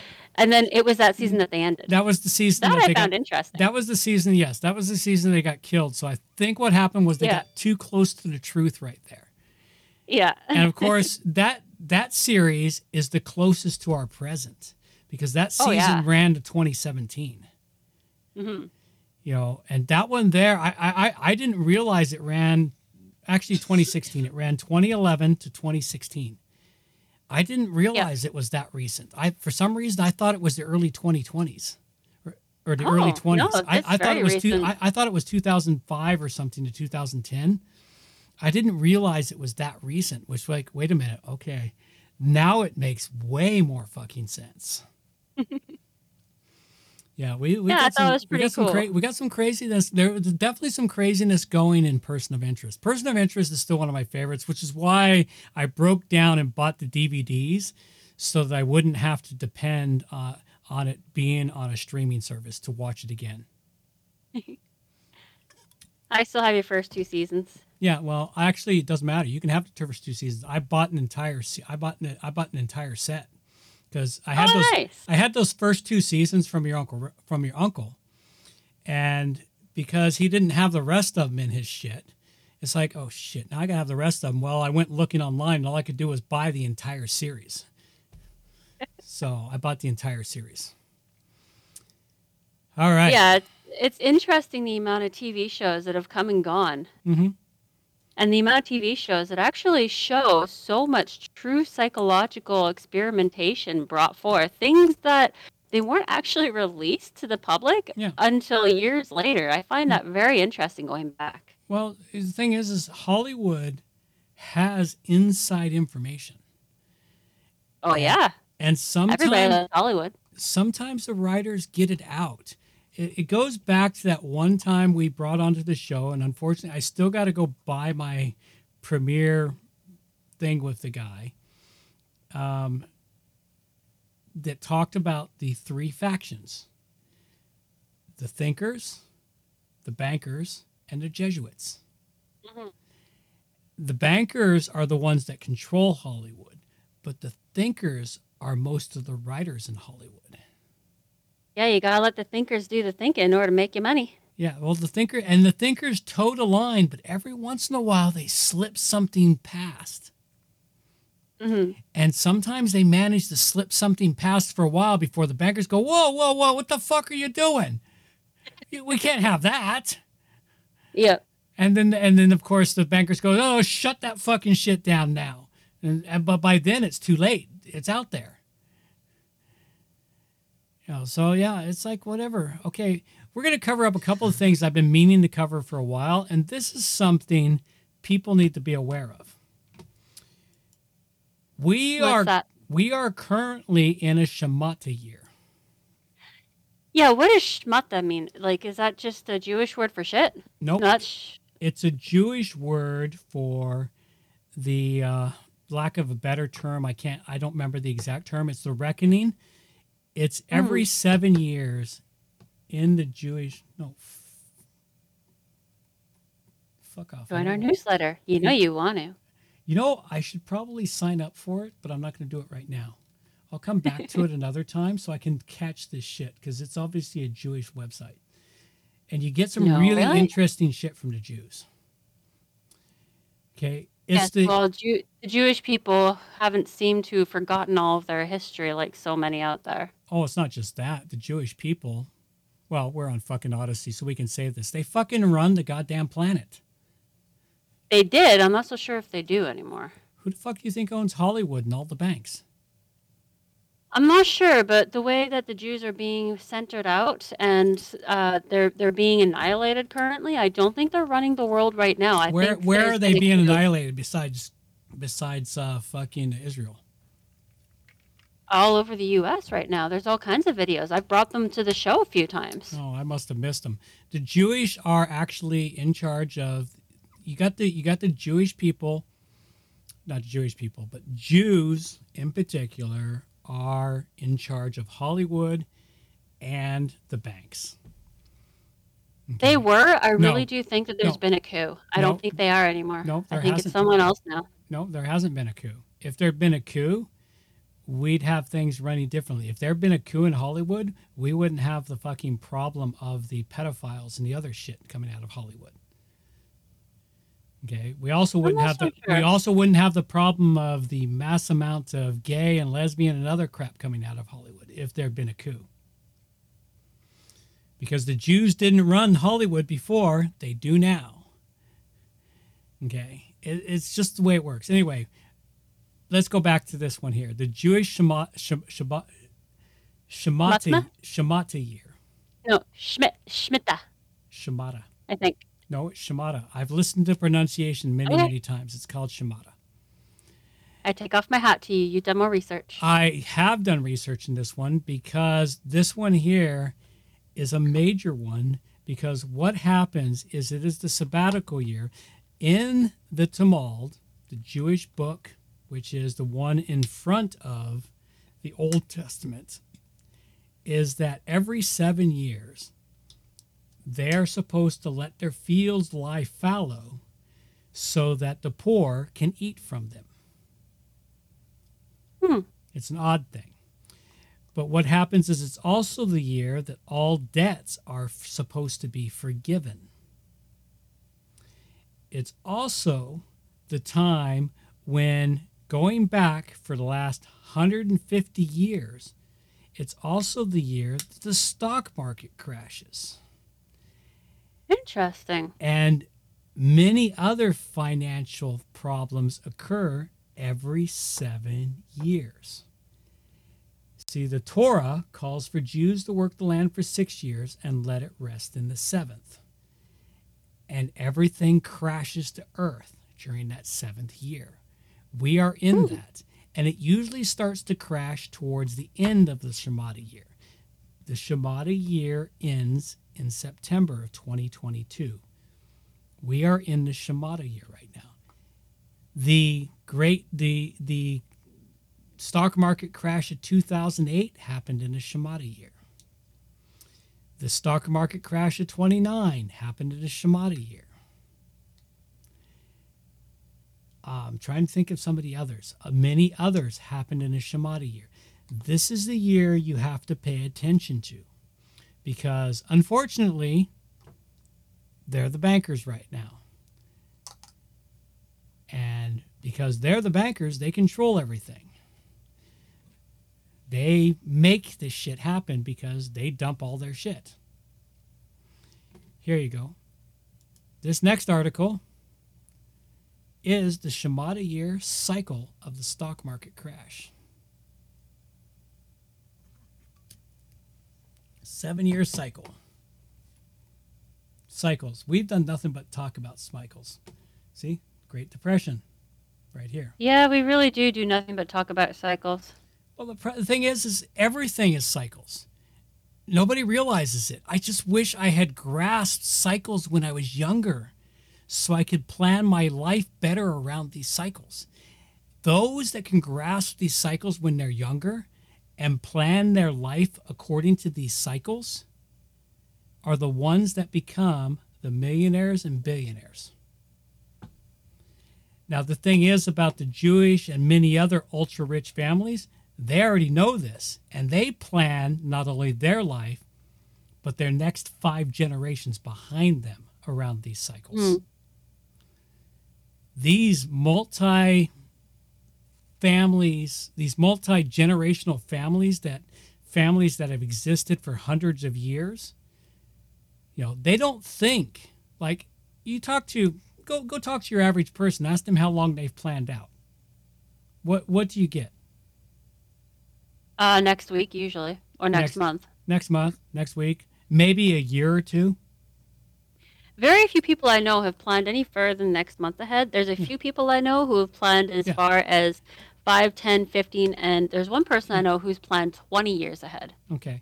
Well, these families plan 300 years ahead. Okay? They don't just plan for next month. They plan 6 generations out. It really suck if their cycles that they're banking on end up getting screwed up by something like, say, mob think. Problem is they control the mob think. You can start the mob, but you can never truly control it. It's like leading a horse to water than forcing him to drink. You can start the mob all you want, but it's really hard to keep control of the mob once the mob groupthink takes hold. Okay, well, how did they switch the mob think from the burning, loot, and murderers? What do you mean? BLM, Black Lives Matter crap. Yeah. How they ran a mob think on that one. What happened to that mob think? Yes, I didn't say it was impossible. No. I said it's really hard. But if you control the media, it's not hard at all. Okay, that I can get behind, but at the same time, now that so many people have started waking up and snapping out of it, what are they going to do? The problem is, okay, everyone thinks that so many people are waking up and snapping out of it. No more than 20% of the population is going to wake up and snap out of this. I've been paying attention for these last 2 years have really made me pay more attention, serious attention, these last 2 years. Okay? The problem is that only 20% of the population will wake up on their own. The other 80% is waiting for someone to tell them what to do. And it has always been that way. And if you start studying history, you will see in history it has always been that way. 20% of the population, they're the same 20% that founded North America. Well, yes, I do agree with that, but at the same time, a trend that I've noticed is they're working very hard to eradicate the middle class. They're trying to make it just upper and lower class again. Yeah, but they will. Go ahead. Just like what? Just like back in the day, the lower class people seem to be a lot more aware of what's actually going on. And the lower class have always outnumbered the upper class. Mm-hmm. And the lower class will always outnumber the upper class. Yes, they always will. But how often? That is what I'm talking about with so many people snapping out of it and waking up. As the lower class builds and becomes an actual lower class again, they're all snapping out of it, waking up and looking around and noticing what's actually going on. Okay, well, they might notice, but how often in history, and let's go back 300 years. Okay. That history is measurably accurate. How often in the last 300 years has the lower class done anything about it? So 300 years from now takes you back to the 1700s. It takes starvation. It absolutely. Everyone is willing to go along with it until they start starving and watching their children die from starvation. Right. Once that happens, that's when people stand up. That's right. And think about what they've been doing for the last 2 years to deal with the starvation that is coming with the grand solar minimum. Scooping up supplies, getting people used to standing in line and accepting rations. There you go. They've been getting people used to it. They've been training. And while those of us that had a fucking brain have been preparing and getting our gardens ready and becoming self-sufficient, those of us that have been preparing have gotten ahead of that. Mm-hmm. But as we just said, you talk to people, you're lucky if you know anybody who's planned more than a few months out. Half the people I know expected to be dead by now, honestly. Well, but the thing is like that is your lower class, your lower and middle classes. That is your lower and middle classes. That is the 80% of the population. Yep. And that is the problem we have right now. The 20% of the population will wake up, but they can't wake them up. It's like one of the people I follow, Dollar Vigilante. I've been following him for a couple of years. I found him at the beginning of the scamdemic, and some of his stuff was been amazing. Some of it's been fucking, God, he makes me look fucking normal. But some of it is really interesting. But he has some interesting ideas. But what he's come to do is his last few videos, he suddenly realizes, you know what? I think I've woken up everybody that wakes up. Nobody that watches my videos anymore is not awake. I can't wake any more people up. And that's the thing is, I know that what we put out, we're not going to wake anyone else up. It's just not going to happen. You know. I guess that is true. The people that are awake, and there's nothing you can do to change that. The people that aren't awake, they're not going to wake up. What they'll do is they will change as soon as the media message change, which we talked about earlier tonight. The media message is changing, which means... Now, why are they doing that? God, I haven't quite... I've thought about that one all day, because I only heard about this like 2 days ago. Mm-hmm. This media message changing. I'm thinking, you're right. And I've noticed it's changing. And I'm like, okay, why are they changing? They're getting ahead of a curve. They're trying to protect their asses. Something else is coming down the pike that they need to just push this thing aside to bring forward the next message. It's like, what was the message before the Rona? The message before... Trump was the message before the Rona. You're right. Trump was the message before the Rona. He was destroying the country. Mm-hmm. Okay. And that we're going to be gearing up for World War III. Hey, maybe that's it. Well, maybe we're actually heading towards a World War III. Well, we've been headed for that for some time. The United States is headed for civil war. Yeah, but what I mean is maybe we're actually stepping onto the precipice of it rather than just looking at from a distance. Yeah, we could be. It's like there's so many things. I just don't know what or where they're going to go.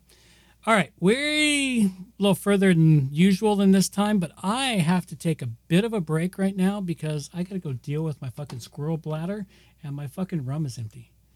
Why is the rum always empty? No, it's why is the rum always gone? Why is the rum always gone? The rum's always gone. I need more rum. All right, I got to go deal with those two things, so let's have this song here, and we will be right back.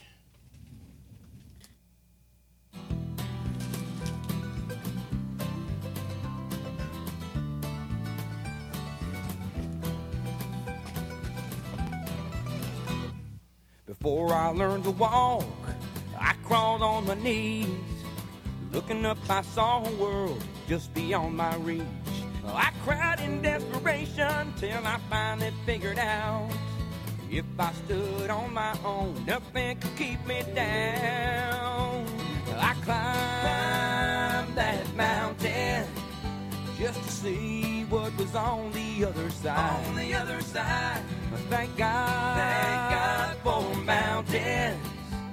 Without them, I'd have never touched the sky.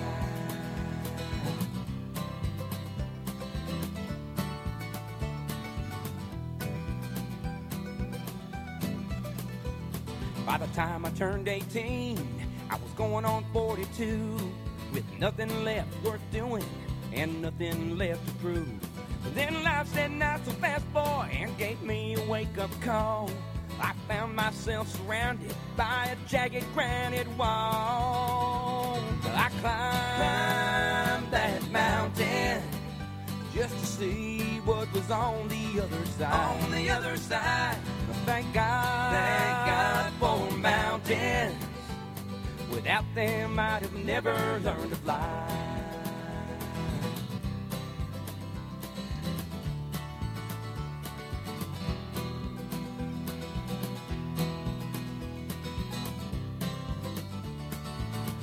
There's always something to get over. Some things you just can't walk around. The choice was mine to make. Go back the way I came, or keep moving, never looking down. Never looking down. So I climbed that mountain just to see what was on the other side. On the other side. Thank God for mountains. Without them, I'd have never touched the sky. I climbed that mountain just to see what was on the other side. On the other side. Thank God for mountains.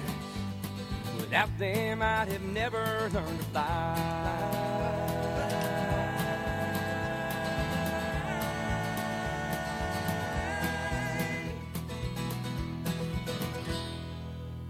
There we have it, folks. That's a nice break. Gave me a chance to empty the squirrel bladder, refill the rum. Gotta love the rum.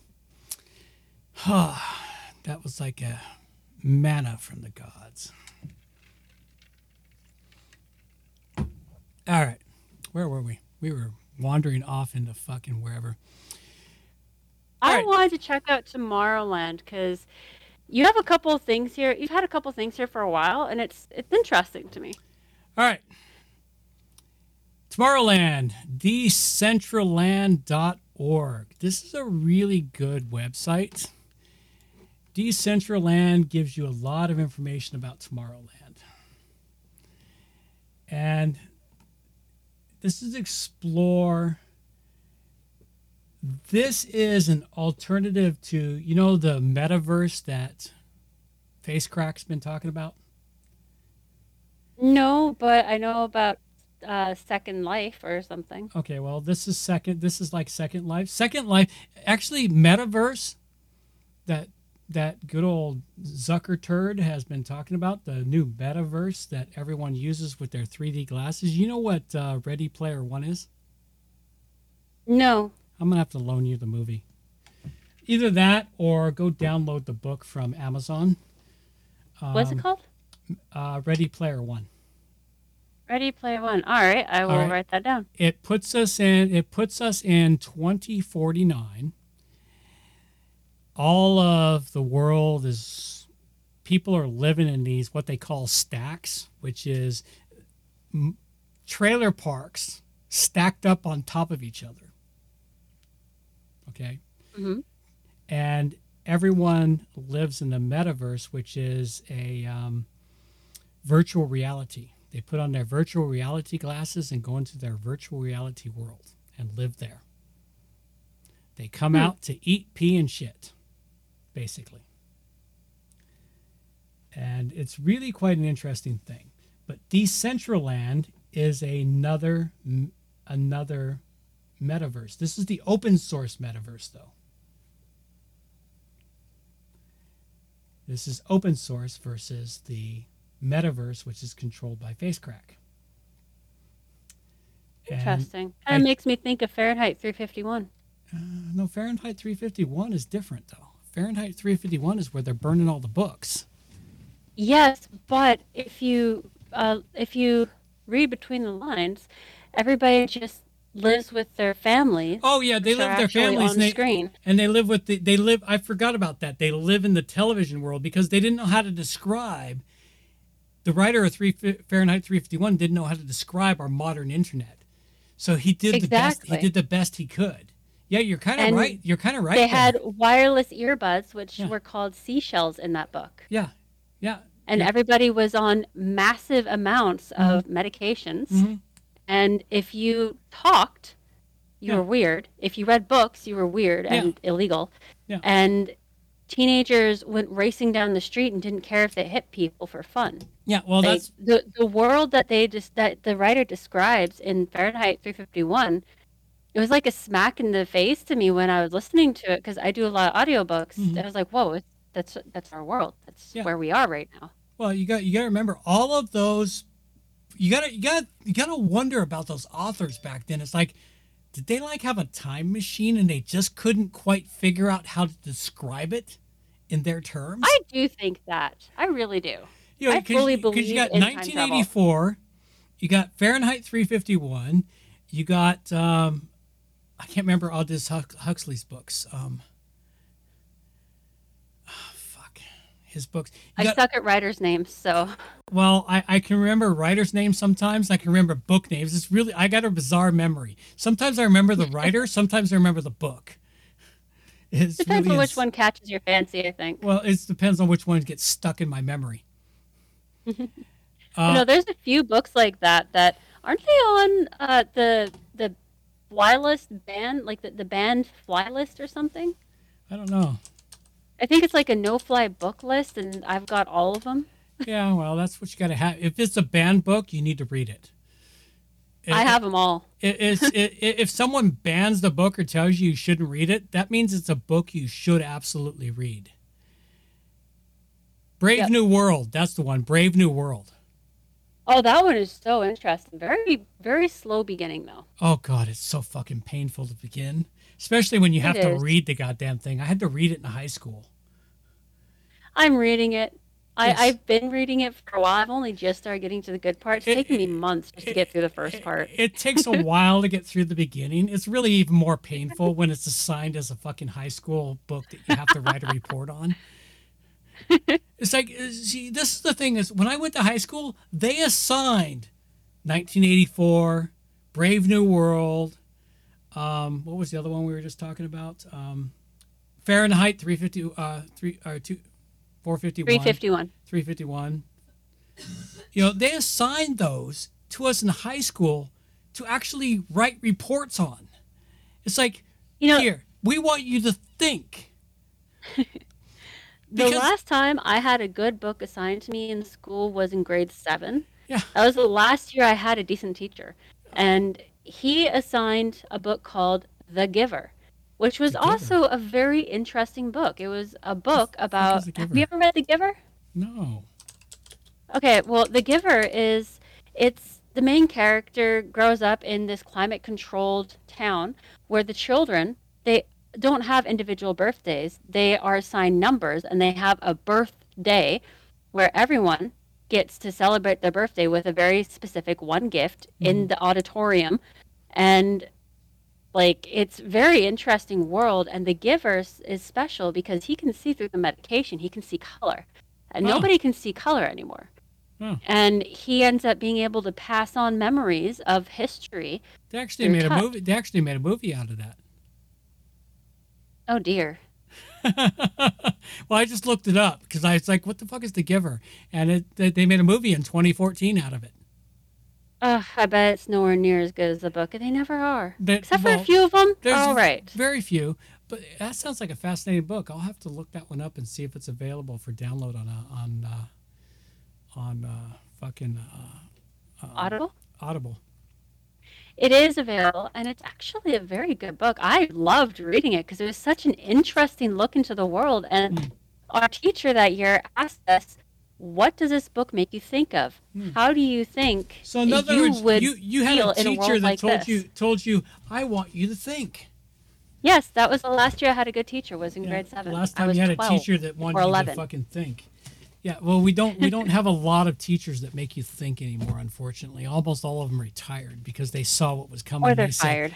Well, they got tired. They got fired, or they retired. The few young ones get fired because they try to make their students think. Yep. All right, so that's Decentraland. All right, here you go. Here's another piece from Decentraland, and this is something is fucked here. And I can't even remember what it was because it's been so long since I brought this. It's downright scary. The virtual, yeah, well, me and my fucking spelling. I never get tired of making fun. DAO. Oh. Dead on Arrival. Man, I can't even look at that screen. It makes me motion sick. Decentraland. DOA stands for Decentralized Autonomous Organization. Decentraland, DOA owns the most important smart contracts and assets that make up Decentraland. The land contract, the estates contract, the wearables, the content servers, and the marketplace. It also owns a substantial purse of the mana, which is probably their version of crypto coins, which allows it to be truly autonomous as well as subsidizes various operations and initiatives throughout Decentraland. Every time I hear the word mana, I think of Magic the Gathering. Well, yeah, but that's what it's supposed to be. But yeah, these are things that like Decentraland is like, I started digging down it, and Tomorrowland, you got to watch the movie.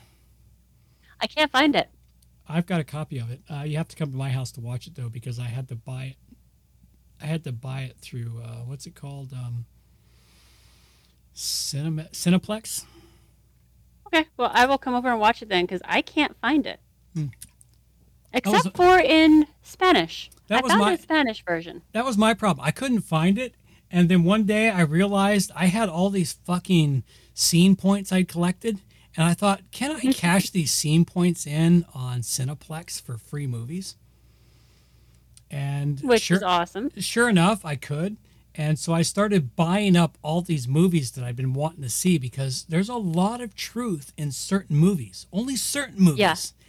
And as I hear about these movies, I go look them up on Cineplex and go, oh, good, they got it for sale. And it's like, oh, good, I can cash in my points, because I get all these fucking scene points, which I used to use 2 or 3 times a year to go to the movie theater and get a free movie tickets, popcorn, drink, everything. And it would cost me like $5. And it was like being a kid again.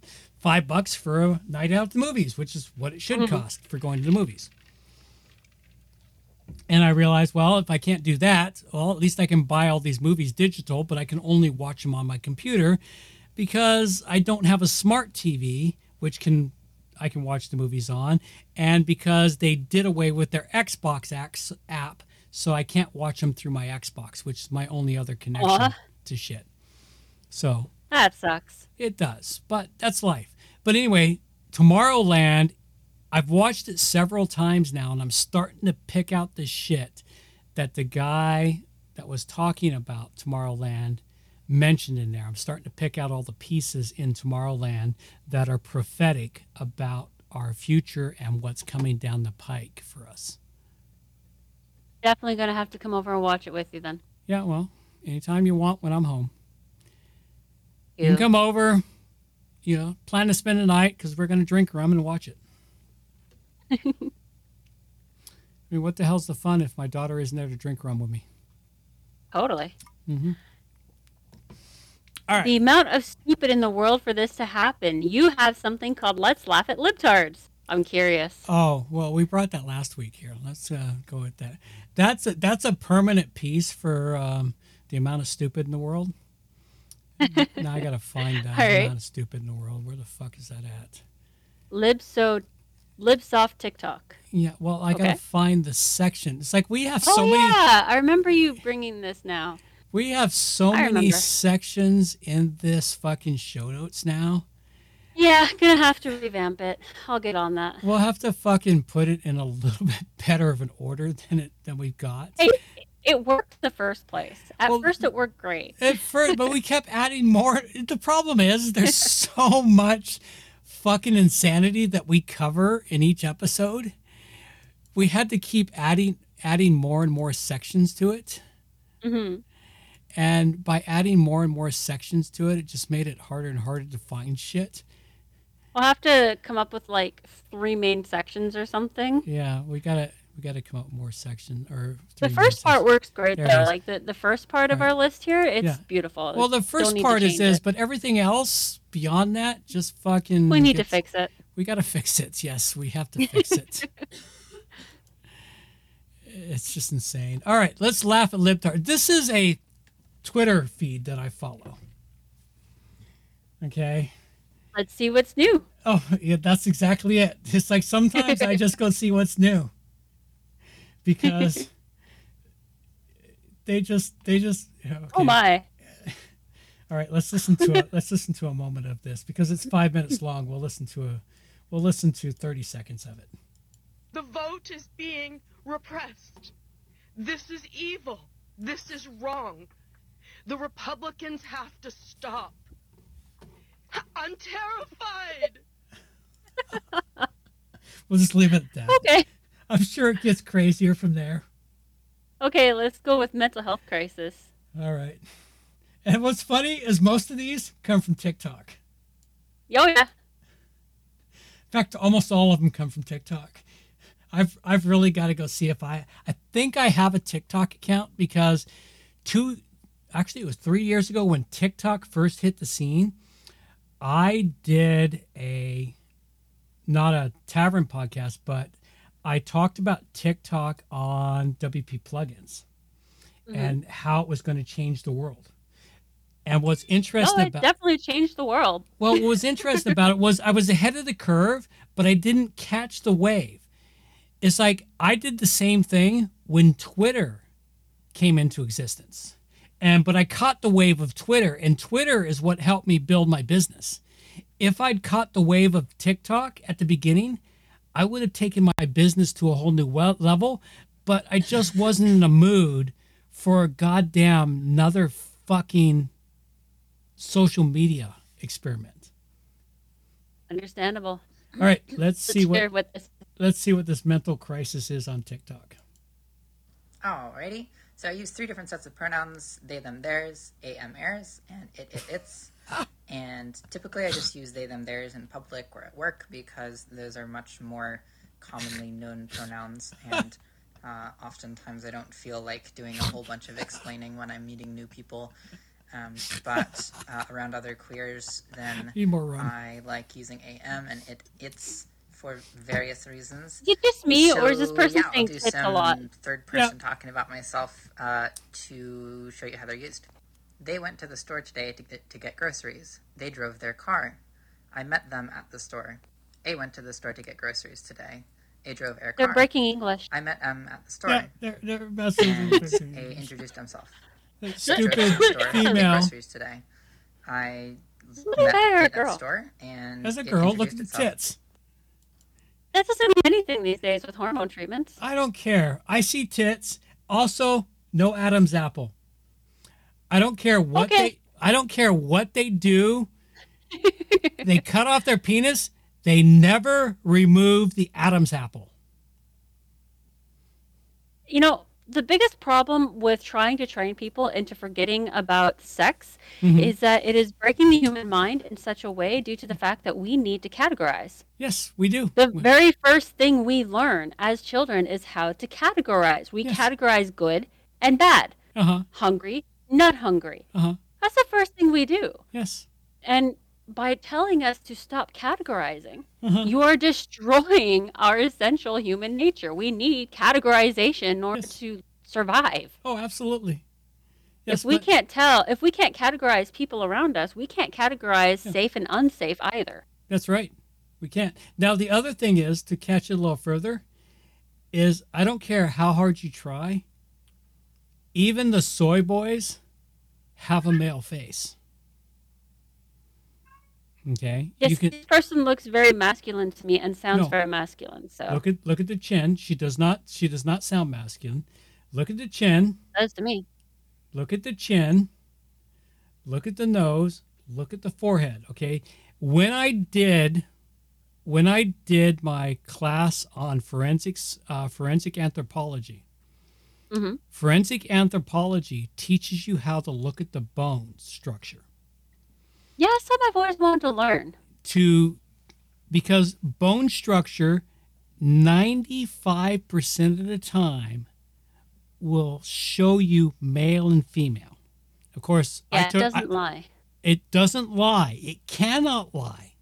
Because no matter what happens, I don't care how much they fuck with the hormones as teenagers, that bone structure is set by the time the hormones kick in. Okay? The bone structure is set. And females have a different eye structure and nose structure and a forehead structure and a chin structure than males do. Even the females, like I've discovered over the last 5 years, I have a particular female type I chase. And that female type has a square jawline. Because there's 3 types of females. There primarily 2. Female types that have a pointed square, a pointed jawline, and you say male, you're seeing her square jawline, which is what makes her more attractive to high testosterone males. Okay. High testosterone males chase those ones. Low testosterone males chase the pointed ones. And if you look at the women, well, you know your mother, you know yourself, you know the last wife I had, they have a more square jawline.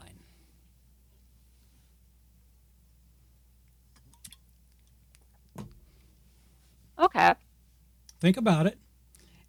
But see, that's what happened. And I've been analyzing it because I've been analyzing my life for the last 4 years. So trying to figure out what the fuck I've done wrong over time and why did I chase this instead of chasing that. And then I look at the women that I'm interested in and I was like, yeah, I find her attractive and hers, like, I'd bang her, but that's really it. So it's like that we are predisposed to be attracted to certain body types because that is what our genetics say is the best match to create the best children to continue our lineage. Every one of us is predisposed to select certain mates with certain traits to produce the best lineage down the line. I don't care what else happens in the world. Our whole existence on this planet is to create babies and procreate and extend that's the whole reason for our existence. The problem with humans is we have a higher cognitive function and we think we can escape our animal nature. It just doesn't happen. We can't escape our animal fucking nature. It just doesn't happen. Here's a question about bone structure for you. Uh-huh. The people who have chins that stick out further than their noses, what kind of chin is that? Masculine or feminine? I don't know. I call them witch chins, but that's just me. I haven't thought about that. Now you've given me something else to stick into my head. That wasn't taught in forensic anthropology, so. Well, now you have to go search up witch chins. Are they male or female? I'll have to do that because I'll have to. But yeah, that was my favorite course in college. I still won't forget the time when I was so tired from all the college classes and getting up early and going to class. And, every once in a while you'll fall asleep in class. It's just a given. Well, this particular day, the teacher decided she was going to play a video for us. And it's like, yeah, that's right. I need a dark room and a video. And I'm in the back of the room. Yeah, I'm going to stay awake for this. No problem. Well, I drifted off and I woke up at a point in the movie she was playing for us, which was explaining how to find graves and other stuff. And it was also part of the movie was doing autopsies. And one of the really interesting parts of it was they showed this autopsy where they made the line underneath the chin and they pulled the face up and over the skull. And then they put the face back over the skull. They pulled it up and over. And I woke up just as that was occurring. I'm looking at the screen. I'm like, oh, that's kind of cool looking. And then I promptly fell asleep again. So it's permanently etched in my memory just because of it was like I woke up and all I can see is them pulling a face off a skull and putting it on a skull and pulling it off a skull and put it on a skull. It's like, yeah, that's kind of cool. And what was interesting when I took this course, I thought I'd be grossed out by it, but it was the most fascinating course I ever fucking took. And of course, what was interesting was when I took this course, when I hit the midterms, I was failing the course at midterms. Mm-hmm. And my teacher told me, you should drop this course because if you drop it at midterms, it doesn't count as a failing grade against you, against your record. And I said, no, I've got to keep this course because I need it to keep in good standing with my student loans. I can't drop the course. If I drop the course, I lose my student loans. And I needed it. And she goes, well, you've got a shitload of work. And I said, I'll pass. Don't worry. I went from an F to a B plus as my final grade. Between midterms and finals. I still have the book that I studied day and night. And of course, at that time I didn't have a car, so I always took the bus to college. And I'd sit on a bus and I was flipping through this book, studying human bones and learning where every little hole in the human bones were, learning the names of every bone in the human body. There's 206 bones in the adult human body, which is more bones than a child. A child has 200, or I think a child has 198 bones. An adult has 206. Or is it the other way around? I can't remember. I can't remember. Can't remember. At any rate, I had to learn every human bone in the body, every bone in the human body. I had to learn where all the foramens are in the human body. And the foramens are all the holes in your bones where veins run through. There's little holes in your face. It's like I knew where all the foramen were in your, like you have 2 veins in your jaw that run through your jaw to provide blood to your face.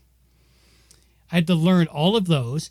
Then I also had to learn to identify the difference between a human bone and animal bones. And it wasn't just a few. It was deer, dog, chicken, pig. I can't remember. There was like 10 different animal bones we were tested against.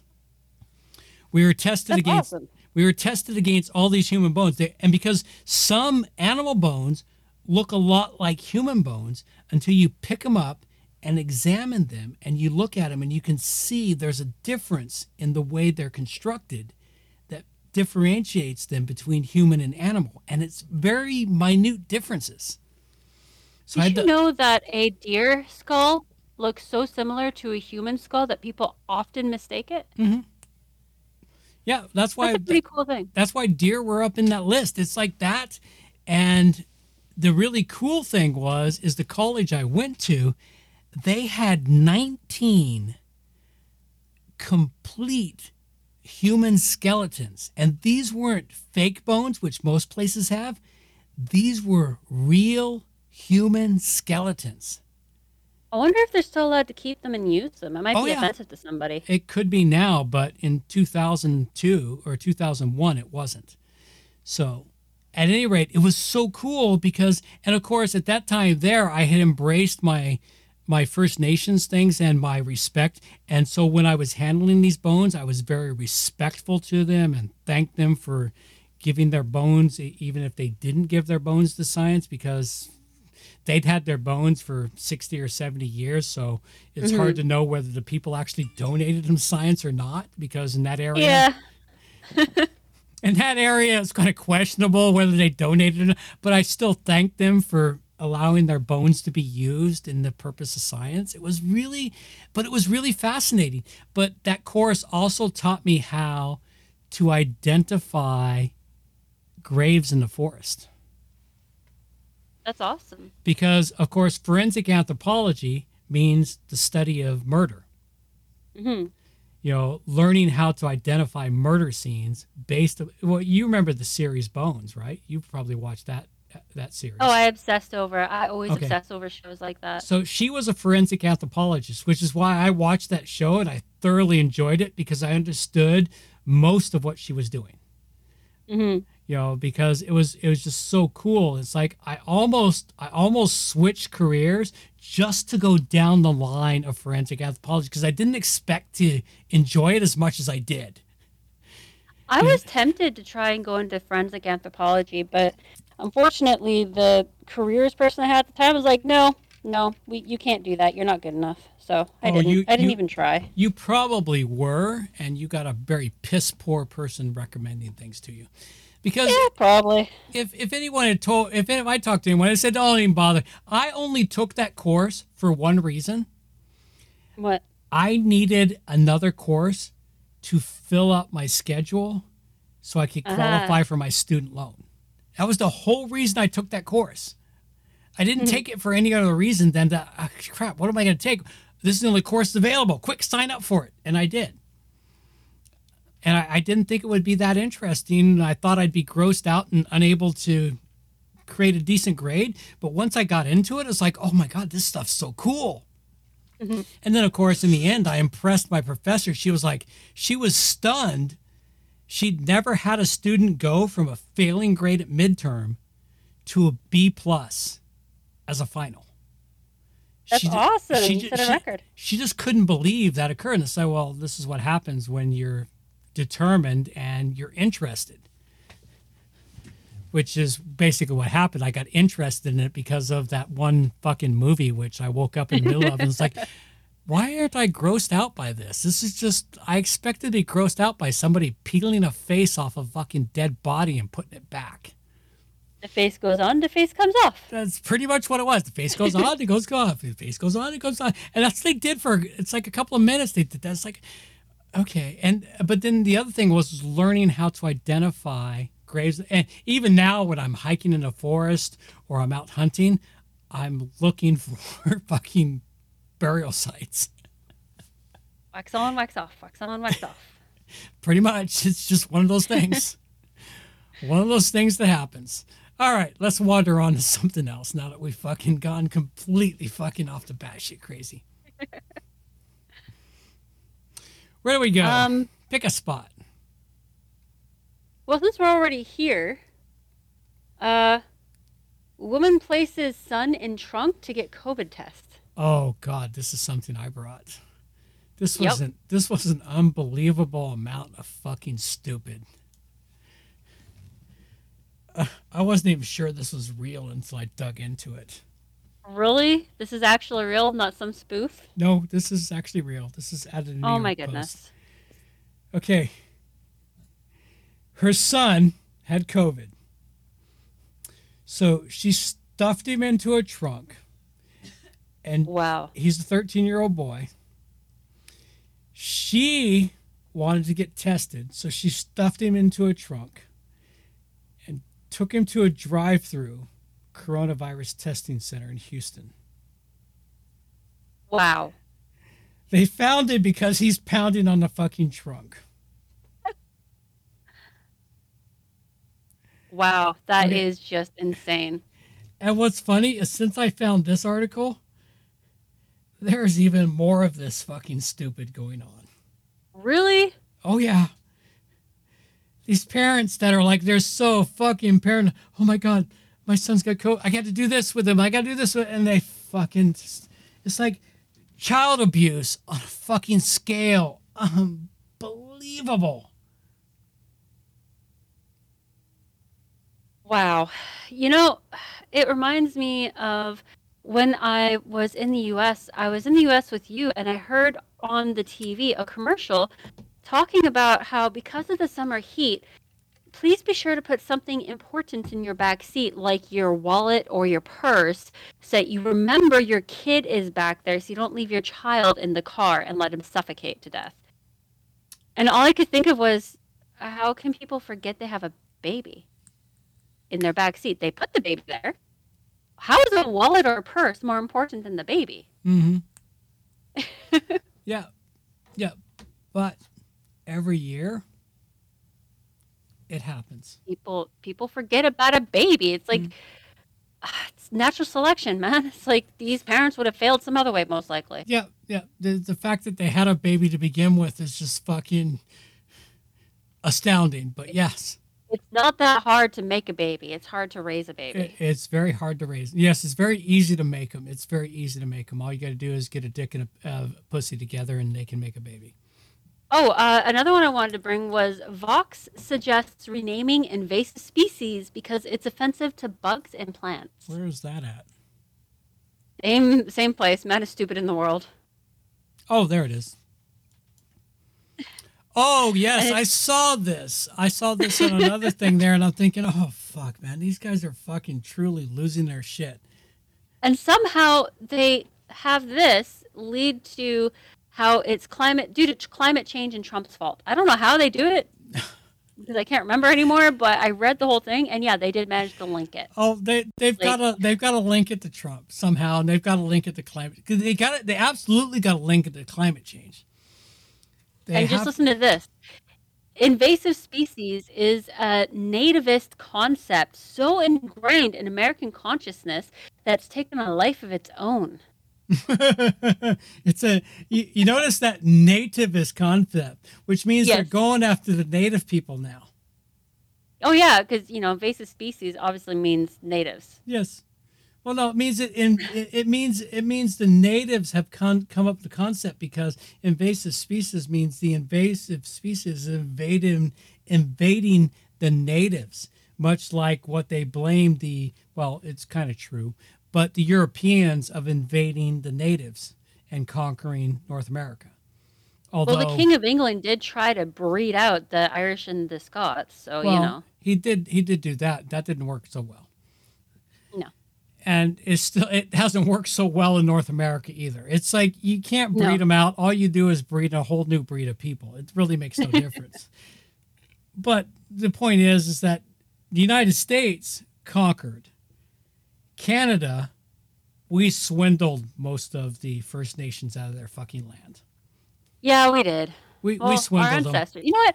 I can't even say that our ancestors did, because our ancestors were over in Scotland and England and Ireland. Well, yes, our ancestors, because our ancestors didn't come here. Our first ancestor, no, not true, because your great-grandfather is Algonquin, part Algonquin. So he got swindled. Our ancestors got swindled. Our ancestors got swindled. Yeah. So, but our first European ancestors didn't come here until the early 1900s, after the First Nations here had already been swindled. Yeah. So after our ancestors were swindled, our other half of our ancestors came in and finished the swindle. We have such a fucked up lineage. We really do. And what's interesting is part of our ancestry actually came, not your great-grandfather from your grandmother's side, but your great-great-grandfather from your grandfather's side originally arrived in Canada, then came to the United States. Him and his brothers got a wagon train with mules, started heading for California. Their mules died in Oklahoma, and that's where they settled. It was a sign. And then what was funny was one of the brothers decided he didn't want to stay in Oklahoma, so he managed to pick up another pack and headed for California, and I'm not sure what happened to him. He got lost in the heritage. So our heritage. Well, this is my side of the heritage for you. You can go to your other side of the heritage in a minute, because your other side of the heritage is murky at best. But yeah. So we have Algonquin First Nations, which is the Manitoba, Ontario First Nations, I believe. Then you have Scottish, which is from your grandmother's side. And then we have British, which is from your grandfather's side. And from your grandfather... That was the other way around. No. Your grandmother's side is pure Scottish. Because your great-grandmother comes from the Highlands of Scotland. She's pure Scottish. Ooh. In your great-grandmother's side. That's where the fucking red hair comes from. The red that's in all of us? The red that's in all of us. I have it in my mustache. Yeah. I have it in my mustache. And hints in my head. But some of us have it in our head. More of the women have it in their hair than the men. I find as I'm getting older and my hair is starting to lose its color, the red is not losing its color. Yeah, well, that's funny, because look at your grandmother. She's getting older, and her red is still there. Oh yeah. Which is what's interesting, because they always say that redheads have no soul, so it's all good. Well, I am a Scorpio. That's true. So anyway, from your grandmother's side, we have pure Scottish. From your great-grandmother's side, but your great-grandfather, he was Algonquin, and I'm not sure what else he has in him. He has a bit of European in his bloodlines too. So he is probably from the swindlers and the swindled in his bloodlines all at the same time, because his bloodlines go back pretty far as Canadians go. Now, your grandfather's side, they came here. They originally arrived in Canada in the 1800s. And then they came down to the United States because back then you didn't need passports to cross into any country you wanted. You said, I'm going to the fucking you just had state. to survive. You just had to survive. And they came down into the United States and they packed a mule set and went to Oklahoma, and that's where they settled. But that was great-great-grandfather on my side. He married a Cherokee woman because he moved to Oklahoma after the Trail of Tears, which means all the Cherokee were already in Oklahoma. And the area they landed in Oklahoma was in the area where the Cherokee landed and created, and their reserves were created. So we have Cherokee in our bloodlines too. So we have Algonquin and Cherokee in our bloodlines, and Métis in our bloodlines. So we have a good mix of English, Scottish, Métis, Cherokee, and Algonquin. So we are 100% pure fucking mutts. Oh, and then also add in my mom's Irish. Oh, well, yeah. That's all we know about her, is that she's just Irish. Well, that's for you. That's not me. Yeah. That's for you. Me and my girls, we have the Irish. You have the Irish. You have the Irish, and you... Something in your nature, if you get you drunk enough, your Irish accent comes out naturally. I swear to God, Irish are fucking... Irish belong to the fucking circus. No, we belong to the Fae. The Fae helped create us. Yes, well. They helped create us, and every time we drink enough liquor, we see them, so it's all good. Yeah, well, the Irish are fucking downright bizarre. But... We're all crazy, too. Oh, absolutely. All you gotta do is fucking watch, I love watching, oh God, what's that movie? Are you thinking about Braveheart? Yes, Braveheart. Where the Irish come in. Awesome movie. Where the Irish come in and they pretend to attack, and then it's like, and then at the other side it's like, fucking Irish. And of course, all the Scots come up and they're all shaking hands with the Irish, and it's like, yeah, that's the Irish. That is Irish for you. And the one guy, the King of Ireland, who was there fighting, who is fucking full on nut tardy. It's like, yep, yeah, that's the Irish. Yeah, he encapsulates the Irish 100%, because the Irish are fucking nuts. They're the ones that gave the Scots the bagpipes and told them it was a fucking instrument. That's the joke, anyway. But oh yeah, where should we wander off to now? Oh, who the fuck knows? We're half an hour out beyond what our usual 2 hours is supposed to be. We're beyond the show now. This is why we start at 7 now, so we can actually blather on for a little while. The cat says hello. Oh, hello, Don't cat. chew my microphone. Let's talk about some out-of-place artifacts. I've got a few out-of-place artifacts I've been meaning to bring in here. I do love the out-of-place artifacts because, it's ancient history. And ancient history... I love out-of-place artifacts. Ancient history... Don't chew my microphone, cat. ...fascinates me. Some of this, you got to take with a grain of salt, but some of it is well documented. Yes. Okay, let's start with the top one. Let's go with ancient anomalies of the American Southwest and Northeast. I can't remember what this is because it's been so long since I brought it here. Oh, after this, actually, I want to head over to the Hopi Prophecy. Okay. All right, here is some petroglyphs. And recently, petroglyphs have been determined to be... I can't remember the name of it now.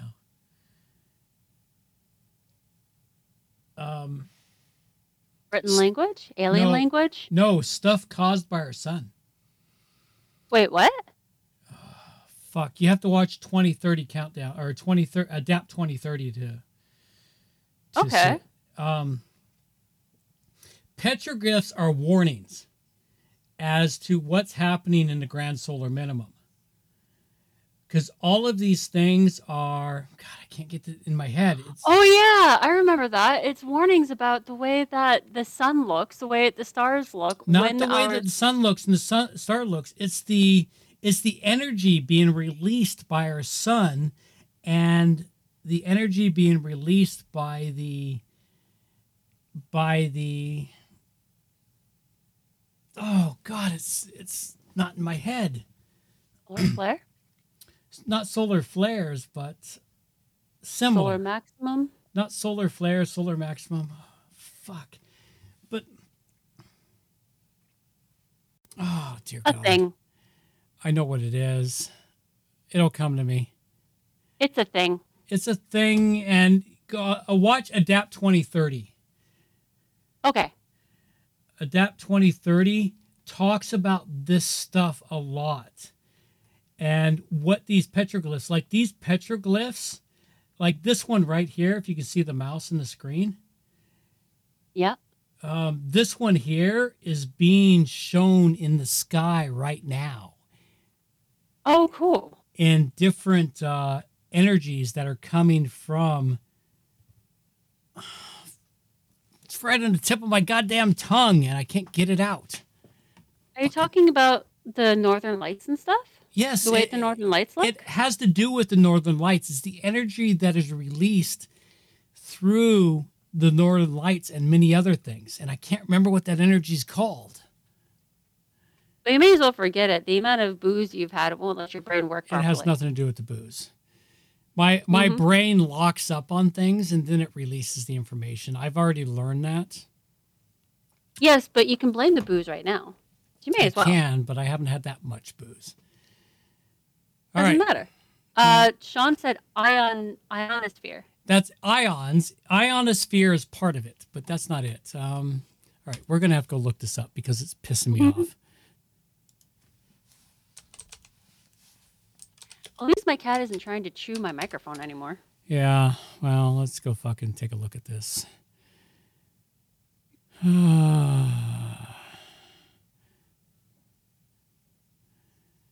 see if I can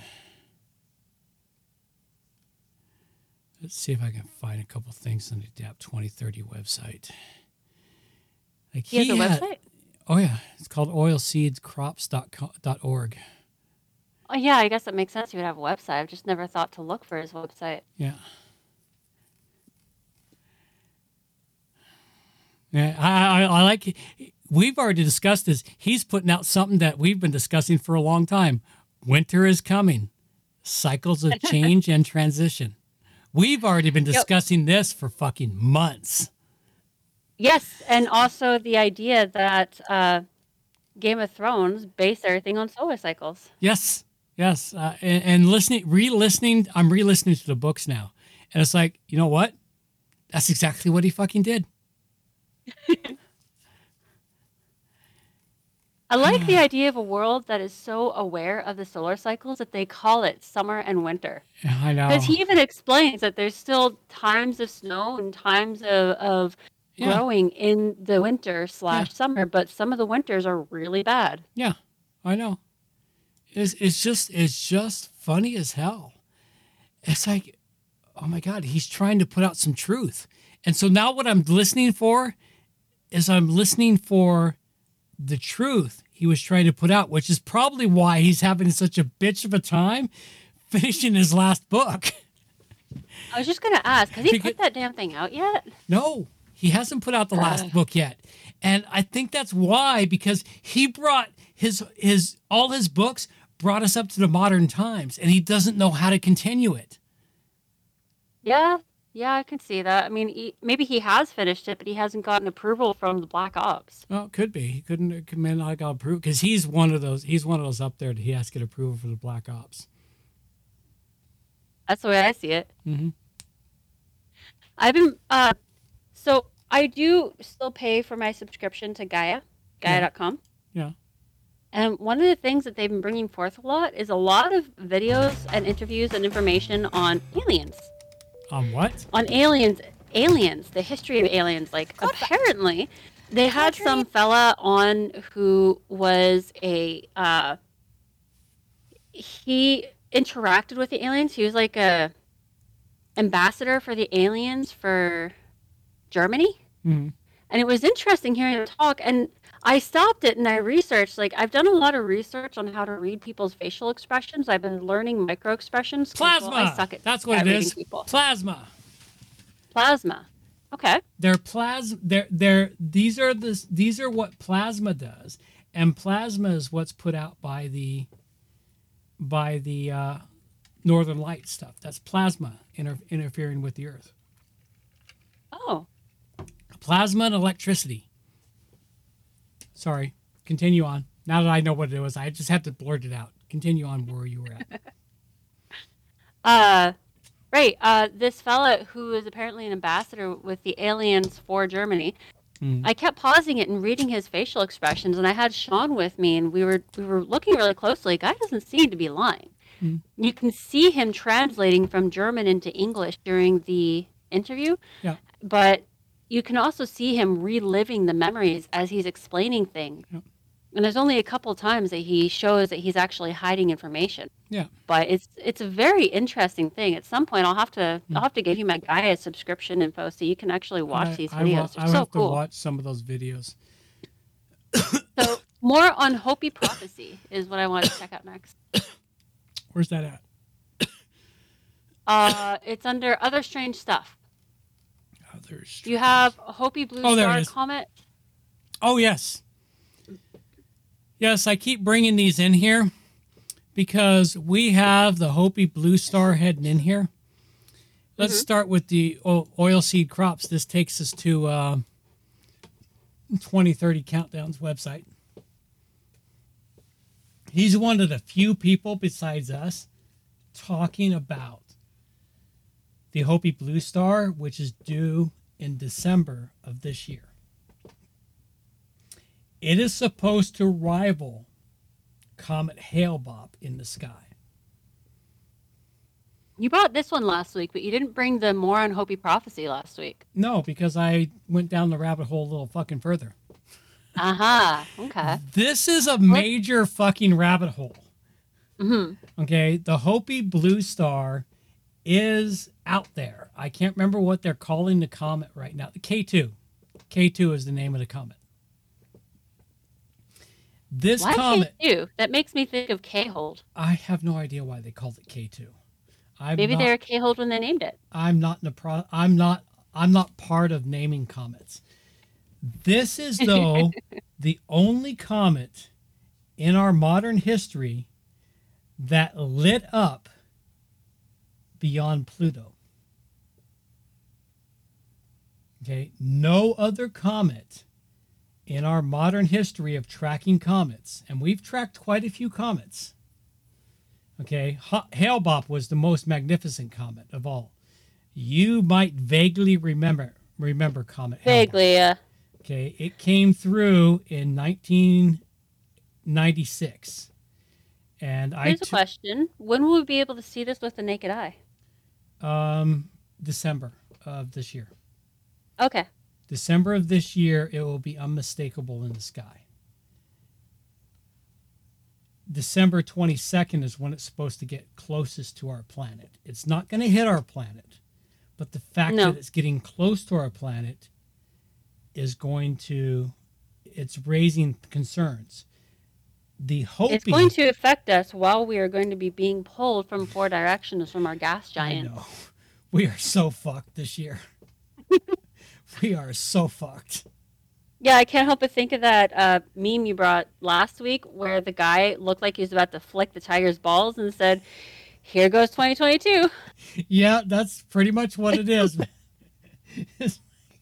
Smack that tiger's ball. And we are in the year of the tiger to boot.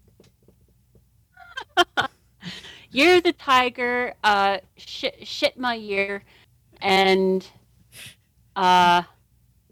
we're also going to be dealing with this Hopi prophecy. Oh, yeah. Wow. I can't help but say Shitma because that's how I keep reading it. I know I'm mispronouncing it. That's Shemata. Shemata. I keep seeing it as Shitma because of the way it's written down. It's Shemata. We have so many cycles upon cycles upon cycles in this one fucking year. And we also are going to be feeling the solar minimum. Oh yeah, grand solar minimum. We are a fish. We've been in the solar minimum for a couple of years. We're going. But now full, we're going to feel it for the first year. Well, fucking anyone who has a brain has felt it already. I mean, look at this. Here up at the Oasis, we got almost 2 feet of snow already. Yep. Now, granted, this week here we're back in the warm weather and we've got a fucking river of water running over us. But still, but who knows what's going to happen next week? Oh, I know. Our freaking jet stream keeps changing on us. It keeps changing. The whole point being is we got a shitload happening. It's just insane. And the Blue Karachi of Hopi Prophecy, and he says maybe on his website, but I've been doing some research. Mm-hmm. This comet lit up out beyond Pluto. Mm-hmm. No comet has ever lit up beyond Pluto. Okay? Ever. That means it's fucking massive to have gotten the sun to energize it out beyond Pluto. So what is in your link for more on Hopi Prophecy? We'll continue on in a moment. Let me finish babbling. We've got more to go. Know. You'll know. You'll know. Okay. This comet is now somewhere near Mars. Okay. Mm-hmm. If you have a really good telescope and you point it in that direction, you can probably find it. You have to find out where it is in the sky right now. This comet was first noticed in 2017. Yeah, a while ago, but nobody's been talking about it. They talked about it for a couple of months in 2017. I found several articles in 2017 about it. Since then, radio silence. Mm-hmm. It's only starting to reappear on the screen now, and that's because it's getting closer. They can't avoid it soon. I wonder if that's part of the reason why the media is changing their tune. Possibly. Okay, now according to Hopi Prophecy, I've been digging into Hopi Prophecy on the Blue Star. What is the prophecy? Do you know? Yes. The end of the world. The end of the fifth world that we are in right now. And moving into the sixth world. And according to Hopi Prophecy, when the Blue Star returns, we all exit the fifth world and move into the sixth world. I haven't got all the details yet. I've got to dig deeper into this. The Hopi Prophecy is amazing. Now, for those who don't know, okay, many people know what I can't remember what the name is, the wheel of life, the four circles of the wheel, the yellow, white, black, and red wheel is. The elements? It's the elemental wheel, but it is the wheel of every, for lack of a better term, every First Nations culture. Every First Nations culture uses the exact same wheel with four symbols on it: yellow, red, black, and white. And you'll look at sounds like the medicine wheel. That's what I'm looking for. The term is medicine wheel. That's the term I was looking for. I couldn't remember it. The medicine wheel. Every culture uses that wheel. Mm-hmm. Now, not all the people remember what that means. And because of my studies for the last 2021, so 25 years, my studies for the last 25 years, my full shamanism, my druidism, everything else, which I'm getting back into because I abandoned it for 15 years like an idiot. No comment. Yes, fuck you. I still remember all the knowledge I accumulated in the beginning. Okay, there's four colors on that wheel. Red, yellow, black, and white. The four primary races of this planet that exist now and have existed for the last 5,000 years. Previous to that, we had other races. We're just going to go with the last 5. Actually, it's been almost 7,000 years now. 7,000 years of 4 primary races: red, black, yellow, and white. Now, even the First Nations in North America agree to this as to what all these races are and what it means. Now, what it means is when all 4 races actually come together, which the fucking ruling class of the planet has been working very hard to prevent, and they've been doing a damn good job of preventing it. If they we were almost together this in the 90s, man. In the 90s, we came fucking awesomely close to being together, and then they fucking drove everyone apart. If they'd come together, we'd be in balance now, and we'd be able to face what's coming. But they drove us apart again. So what you've got here is you've got the red race is represented by the North American Indians. The North American Indians, though, one particular tribe holds the keys to it, and that tribe is the Hopi Nation. The white race, there's numerous tribes of that. There's England, Scotland, Wales, all the Europeans that are in North America now, etc., etc. But you've also got Sweden, Switzerland, etc. Germany. Those were all the white races originally. Let's go with the originals. You got England, Scotland, Wales, Germany, Switzerland, Sweden. Okay, that's the original white race. But there's one group that holds the keys. That group is the Swiss. I can agree with that. Okay. The black race, you have all of Africa. I can't name them all. There's Africa. I can't remember the nation that holds it in Africa, but it is in the mountains. If you've ever seen the movie, Big Tits. I can't remember her name. All I can remember is... never seen a movie called Oh Fuck Big Tits. Oh, God, that's horrible. That's a horrible way to describe it. It was a video game. All I can remember is Big Tits. Video game? Yeah, it was a video game. Okay, I'm thinking of like 5 different ones now.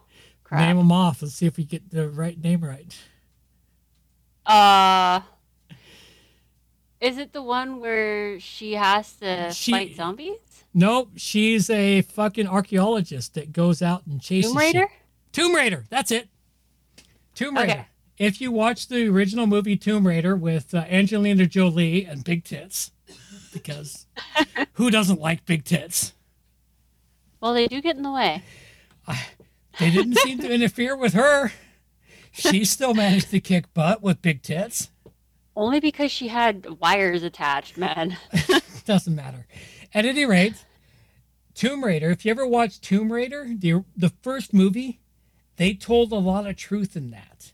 About the black race that was responsible for the black keys on the medicine wheel. And I can't remember the race that it was, but they told exactly who it was. So you'll have to go look up Tomb Raider. Now I'm going to have to go watch that movie again. Yeah, it's such a good movie. I watch it just for her tits. Okay, and then the fourth one is the yellow race, which is all of the Asians. Yeah. But the Asians to hold the keys is the Tibetans. Which makes sense. We haven't heard anything about Tibet recently. That's why China's been crushing them. China has been crushing them because they don't want that information out. So that is what the 4 keys are.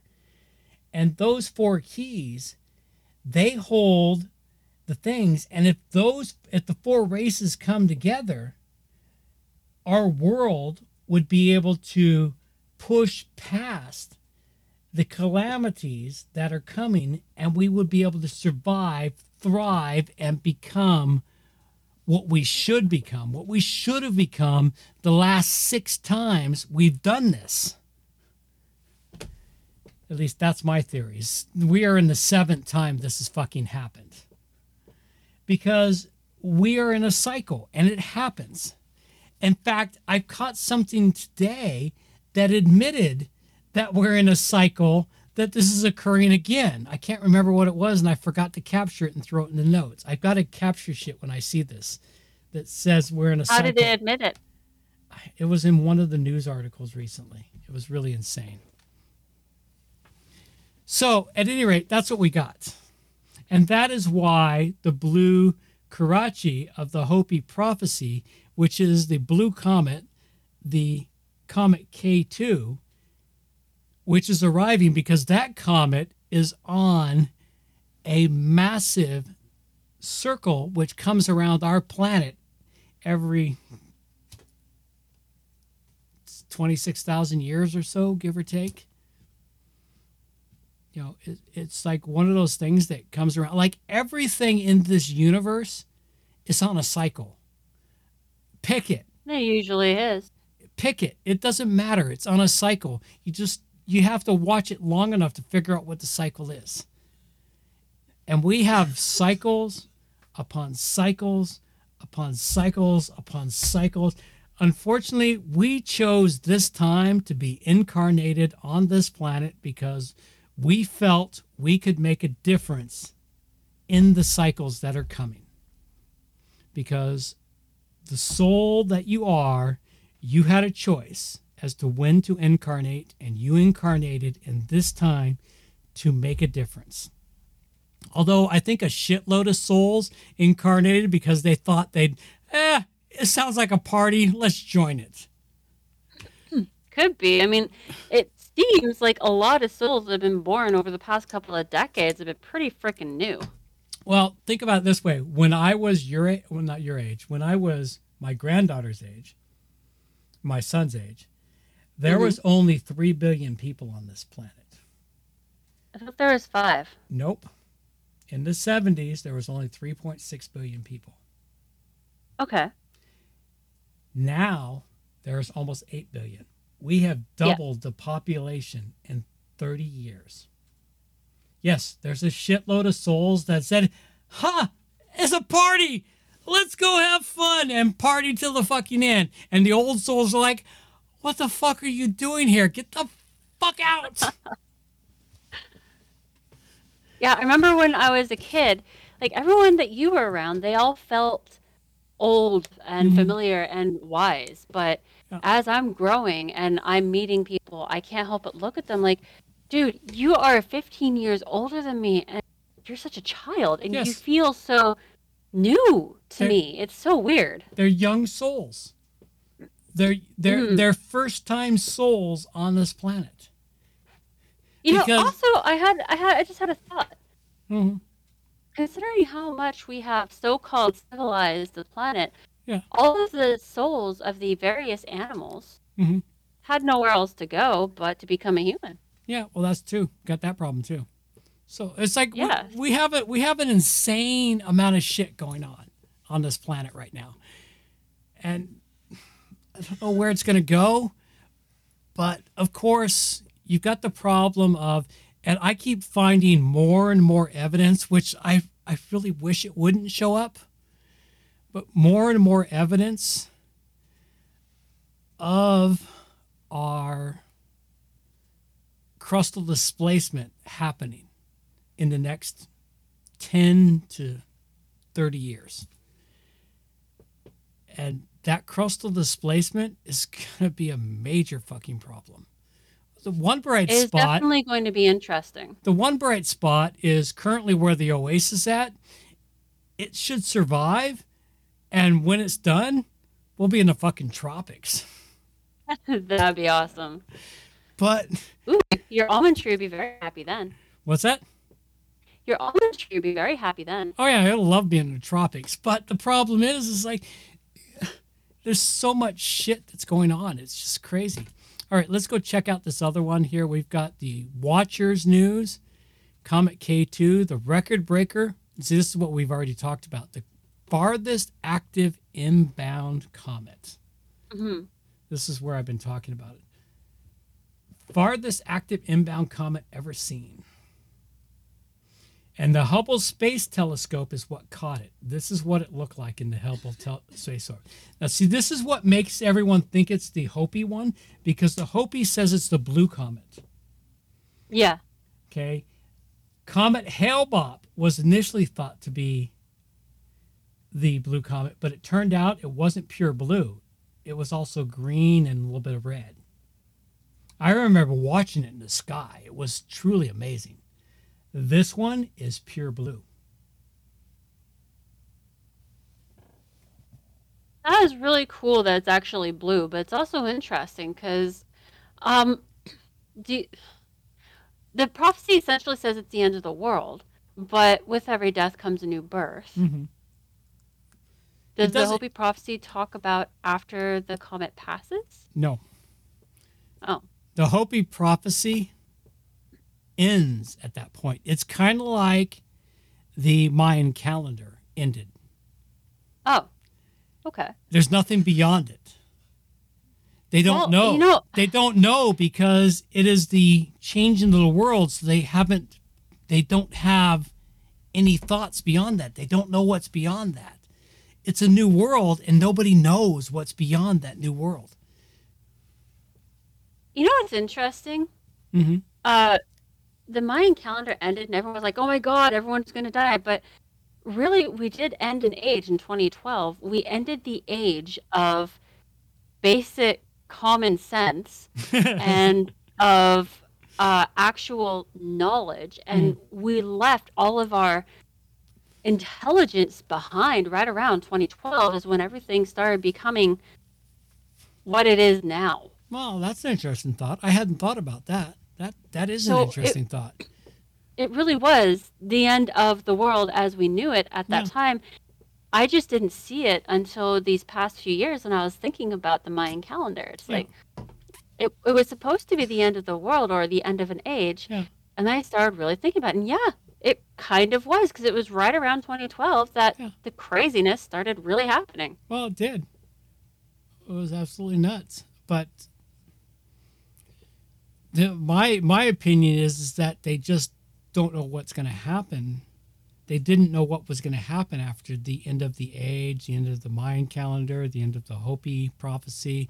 They just don't know because they're unable to predict past what that point is because they were seeing the changes in the world and they didn't know whether humans were going to be able to survive. Well, humans will survive. We have survived every single cataclysm on this planet.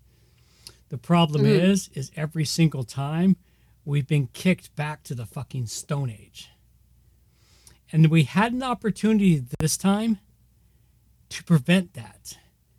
And the problem is, we didn't. As the greedy people of the planet didn't care. Nope. They just wanted their best thing to happen. All right, let's grab a couple other things here. I've got another one here. The view zone. What's this Karachi? I need to see what this is. I have a suggestion for ending the show. Yeah, we're getting close. We got a couple other things here in the blue hot thing. Mm-hmm. All right. Oh, this is just talking about the comet and what was seen way out. Okay. All right. We got more on the Hopi prophecy. This is another piece on the Hopi prophecy. Actually, I've got a shitload of Hopi prophecy shit here. You want to check out the show notes. I'll be bringing more and more of this stuff because this one here is a rabbit hole. See, this is where the Hopi prophecy in the fifth world. This is the trying to understand. There is the Hopi prophecy rock. This is the rock describing the Hopi prophecy, and they end it here with nothing. That looks like a train. Yeah, there's many different descriptions of it. The Hopi prophecy rock. This is the prophecy of the return of the blue star. And while it was all in my brain at one point in time, it's kind of erased at the moment. But there's a lot that's here. You'll want to read this article and see what it is and what they're talking about. And there's many different breakdowns of this. So you'll want to dig deep into this rabbit hole for those of you that pick up this show and listen this far into it. All right, you want to end the show? I think it's time. Yeah. Oh, fuck. We're 3 hours into this. Exactly. 2030 predictions from 1930 is pretty far down. All right, 2030 predictions from 1930. Right above 2050 countdown, which is in bigger letters, so it's easier to see. Right. Oh, 2030 predictions. All right, let's go see what the fuck we get here. From 1930. Oh, from the BBC? A real news source? Yep. An official news source? All right, let's see what they have to say. Yeah, but it's from 1930, so. Yeah. 1930, people were still thinking and hoping. Oh, people don't hope anymore. Have you noticed that? I have noticed that. That is one of the problems we have in the world today. People don't hope. They want people to save them. They don't want to fucking figure out how to save themselves. More than that, people have been taught that if they hope too much, that their hopes will be dashed because everything that we set up is designed to dash down your hopes. Yep. All right, so this is a former cabinet minister and leading lawyer, F.E. Smith, a friend of Winston Churchill, and one of the more outspoken British politicians of his age, wrote a book containing predictions of how the world will look in 100 years. Anything interesting here? Discovery of cures for scourges such as cancer. Well, the cures have been discovered. They're just not going to release them because there's no money in it. Yeah. Death from old age could also be delayed. Yes, it has been. It has been. Lifespan to as much as 150 years? Not quite. Well, they could. They could push lifespan to 150 years if they brought shit forward. Well, according to some interviews and some videos on Gaia, there are these amazing rooms that are such amazing tech, and people, they walk into them. Doesn't matter if they've been doing drugs and drinking most of their life, but if they walk into these rooms, they end up, they're treated by something, like it's almost like a light. They come out and they're rejuvenated by 10 years. Mm-hmm. So apparently the Queen uses it. Oh, probably. That's why she's fucking almost 100 years old, man. Yeah, and still pretty spry. Yeah. The cut in hours hasn't happened. Yeah, so there's some interesting stuff here. I actually got to read this article. Air travel, well, they would be largely obsolete. Aeroplane ownership common. Well, she's may or may not happen. You know, Swift aeroplane. Well, he's got some things well on his way. Yeah. And then you had another one here. Like you brought that one a while ago. Then there's this one. Oh, yeah, Sagacious News Network, 1929 magazine article. I just lost my space in here. Where the fuck's it at? Different things roll out of here. Amount of stupid out of place artifacts. Tracking 2030, no agenda. Conspiracy, space stuff, tech stuff, other weird stuff. Articles. Fuck, I just lost where we were at in here. We really got to sort this shit out. I tried to clean it up for the show, and I didn't add too much to the show because I'm trying to get us fucking through all the shit we have. We have so much stuff that's been carried over for episode after episode after episode. We have. I have an idea of how to organize this, so I'll try it out and see what you think. Okay. Well, good work.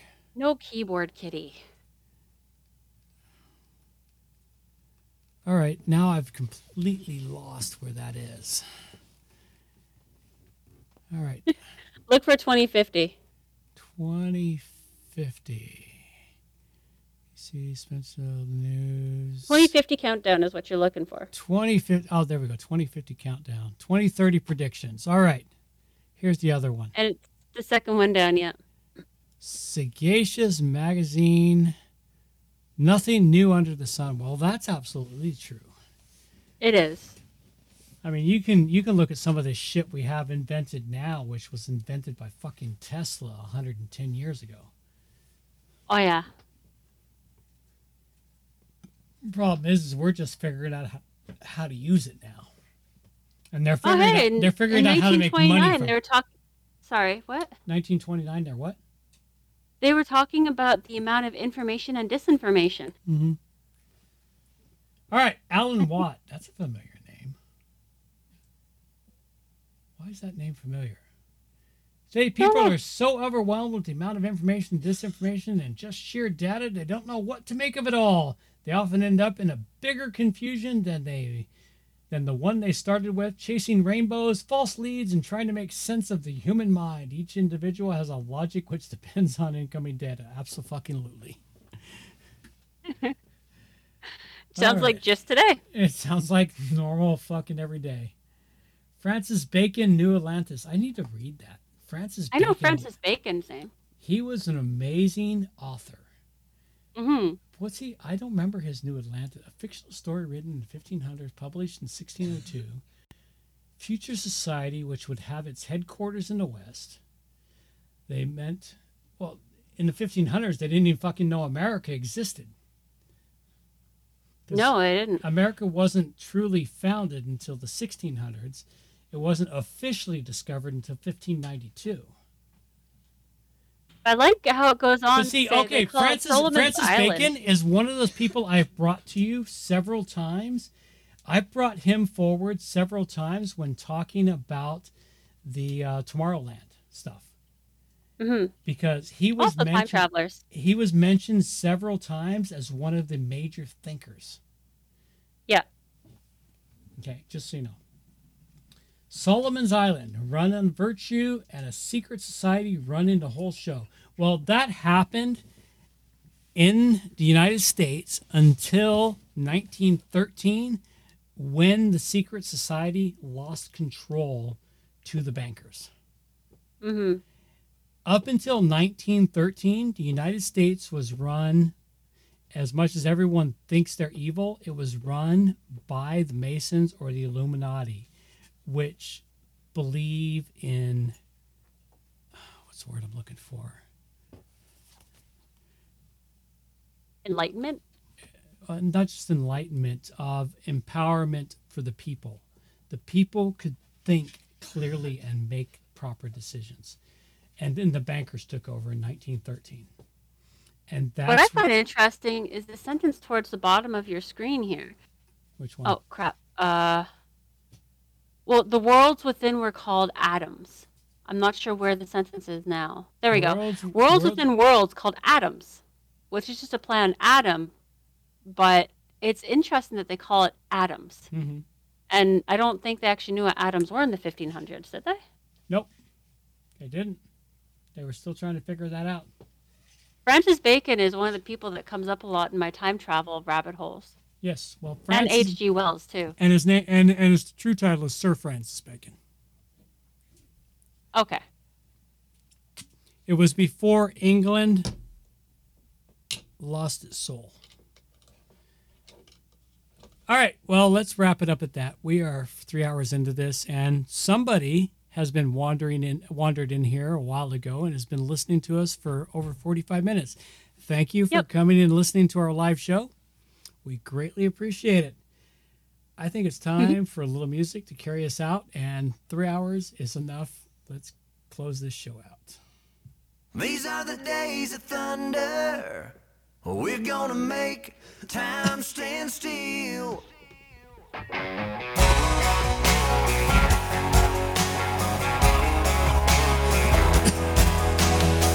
A quarter after midnight, and I'm watching the wall. Sometimes I feel so uptight, I just can't sleep at all. Every day doing the same old thing, we're losing time. The weekend comes, we gotta have some fun.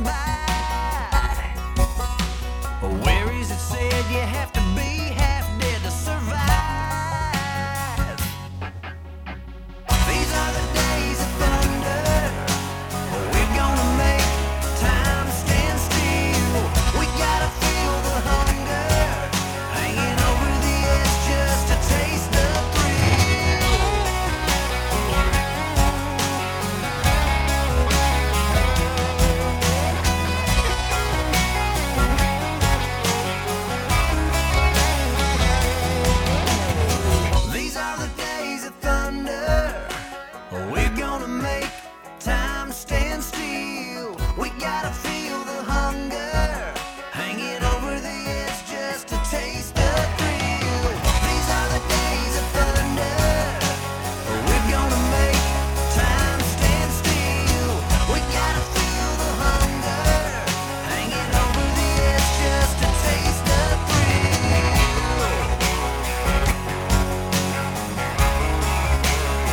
These are the days of thunder.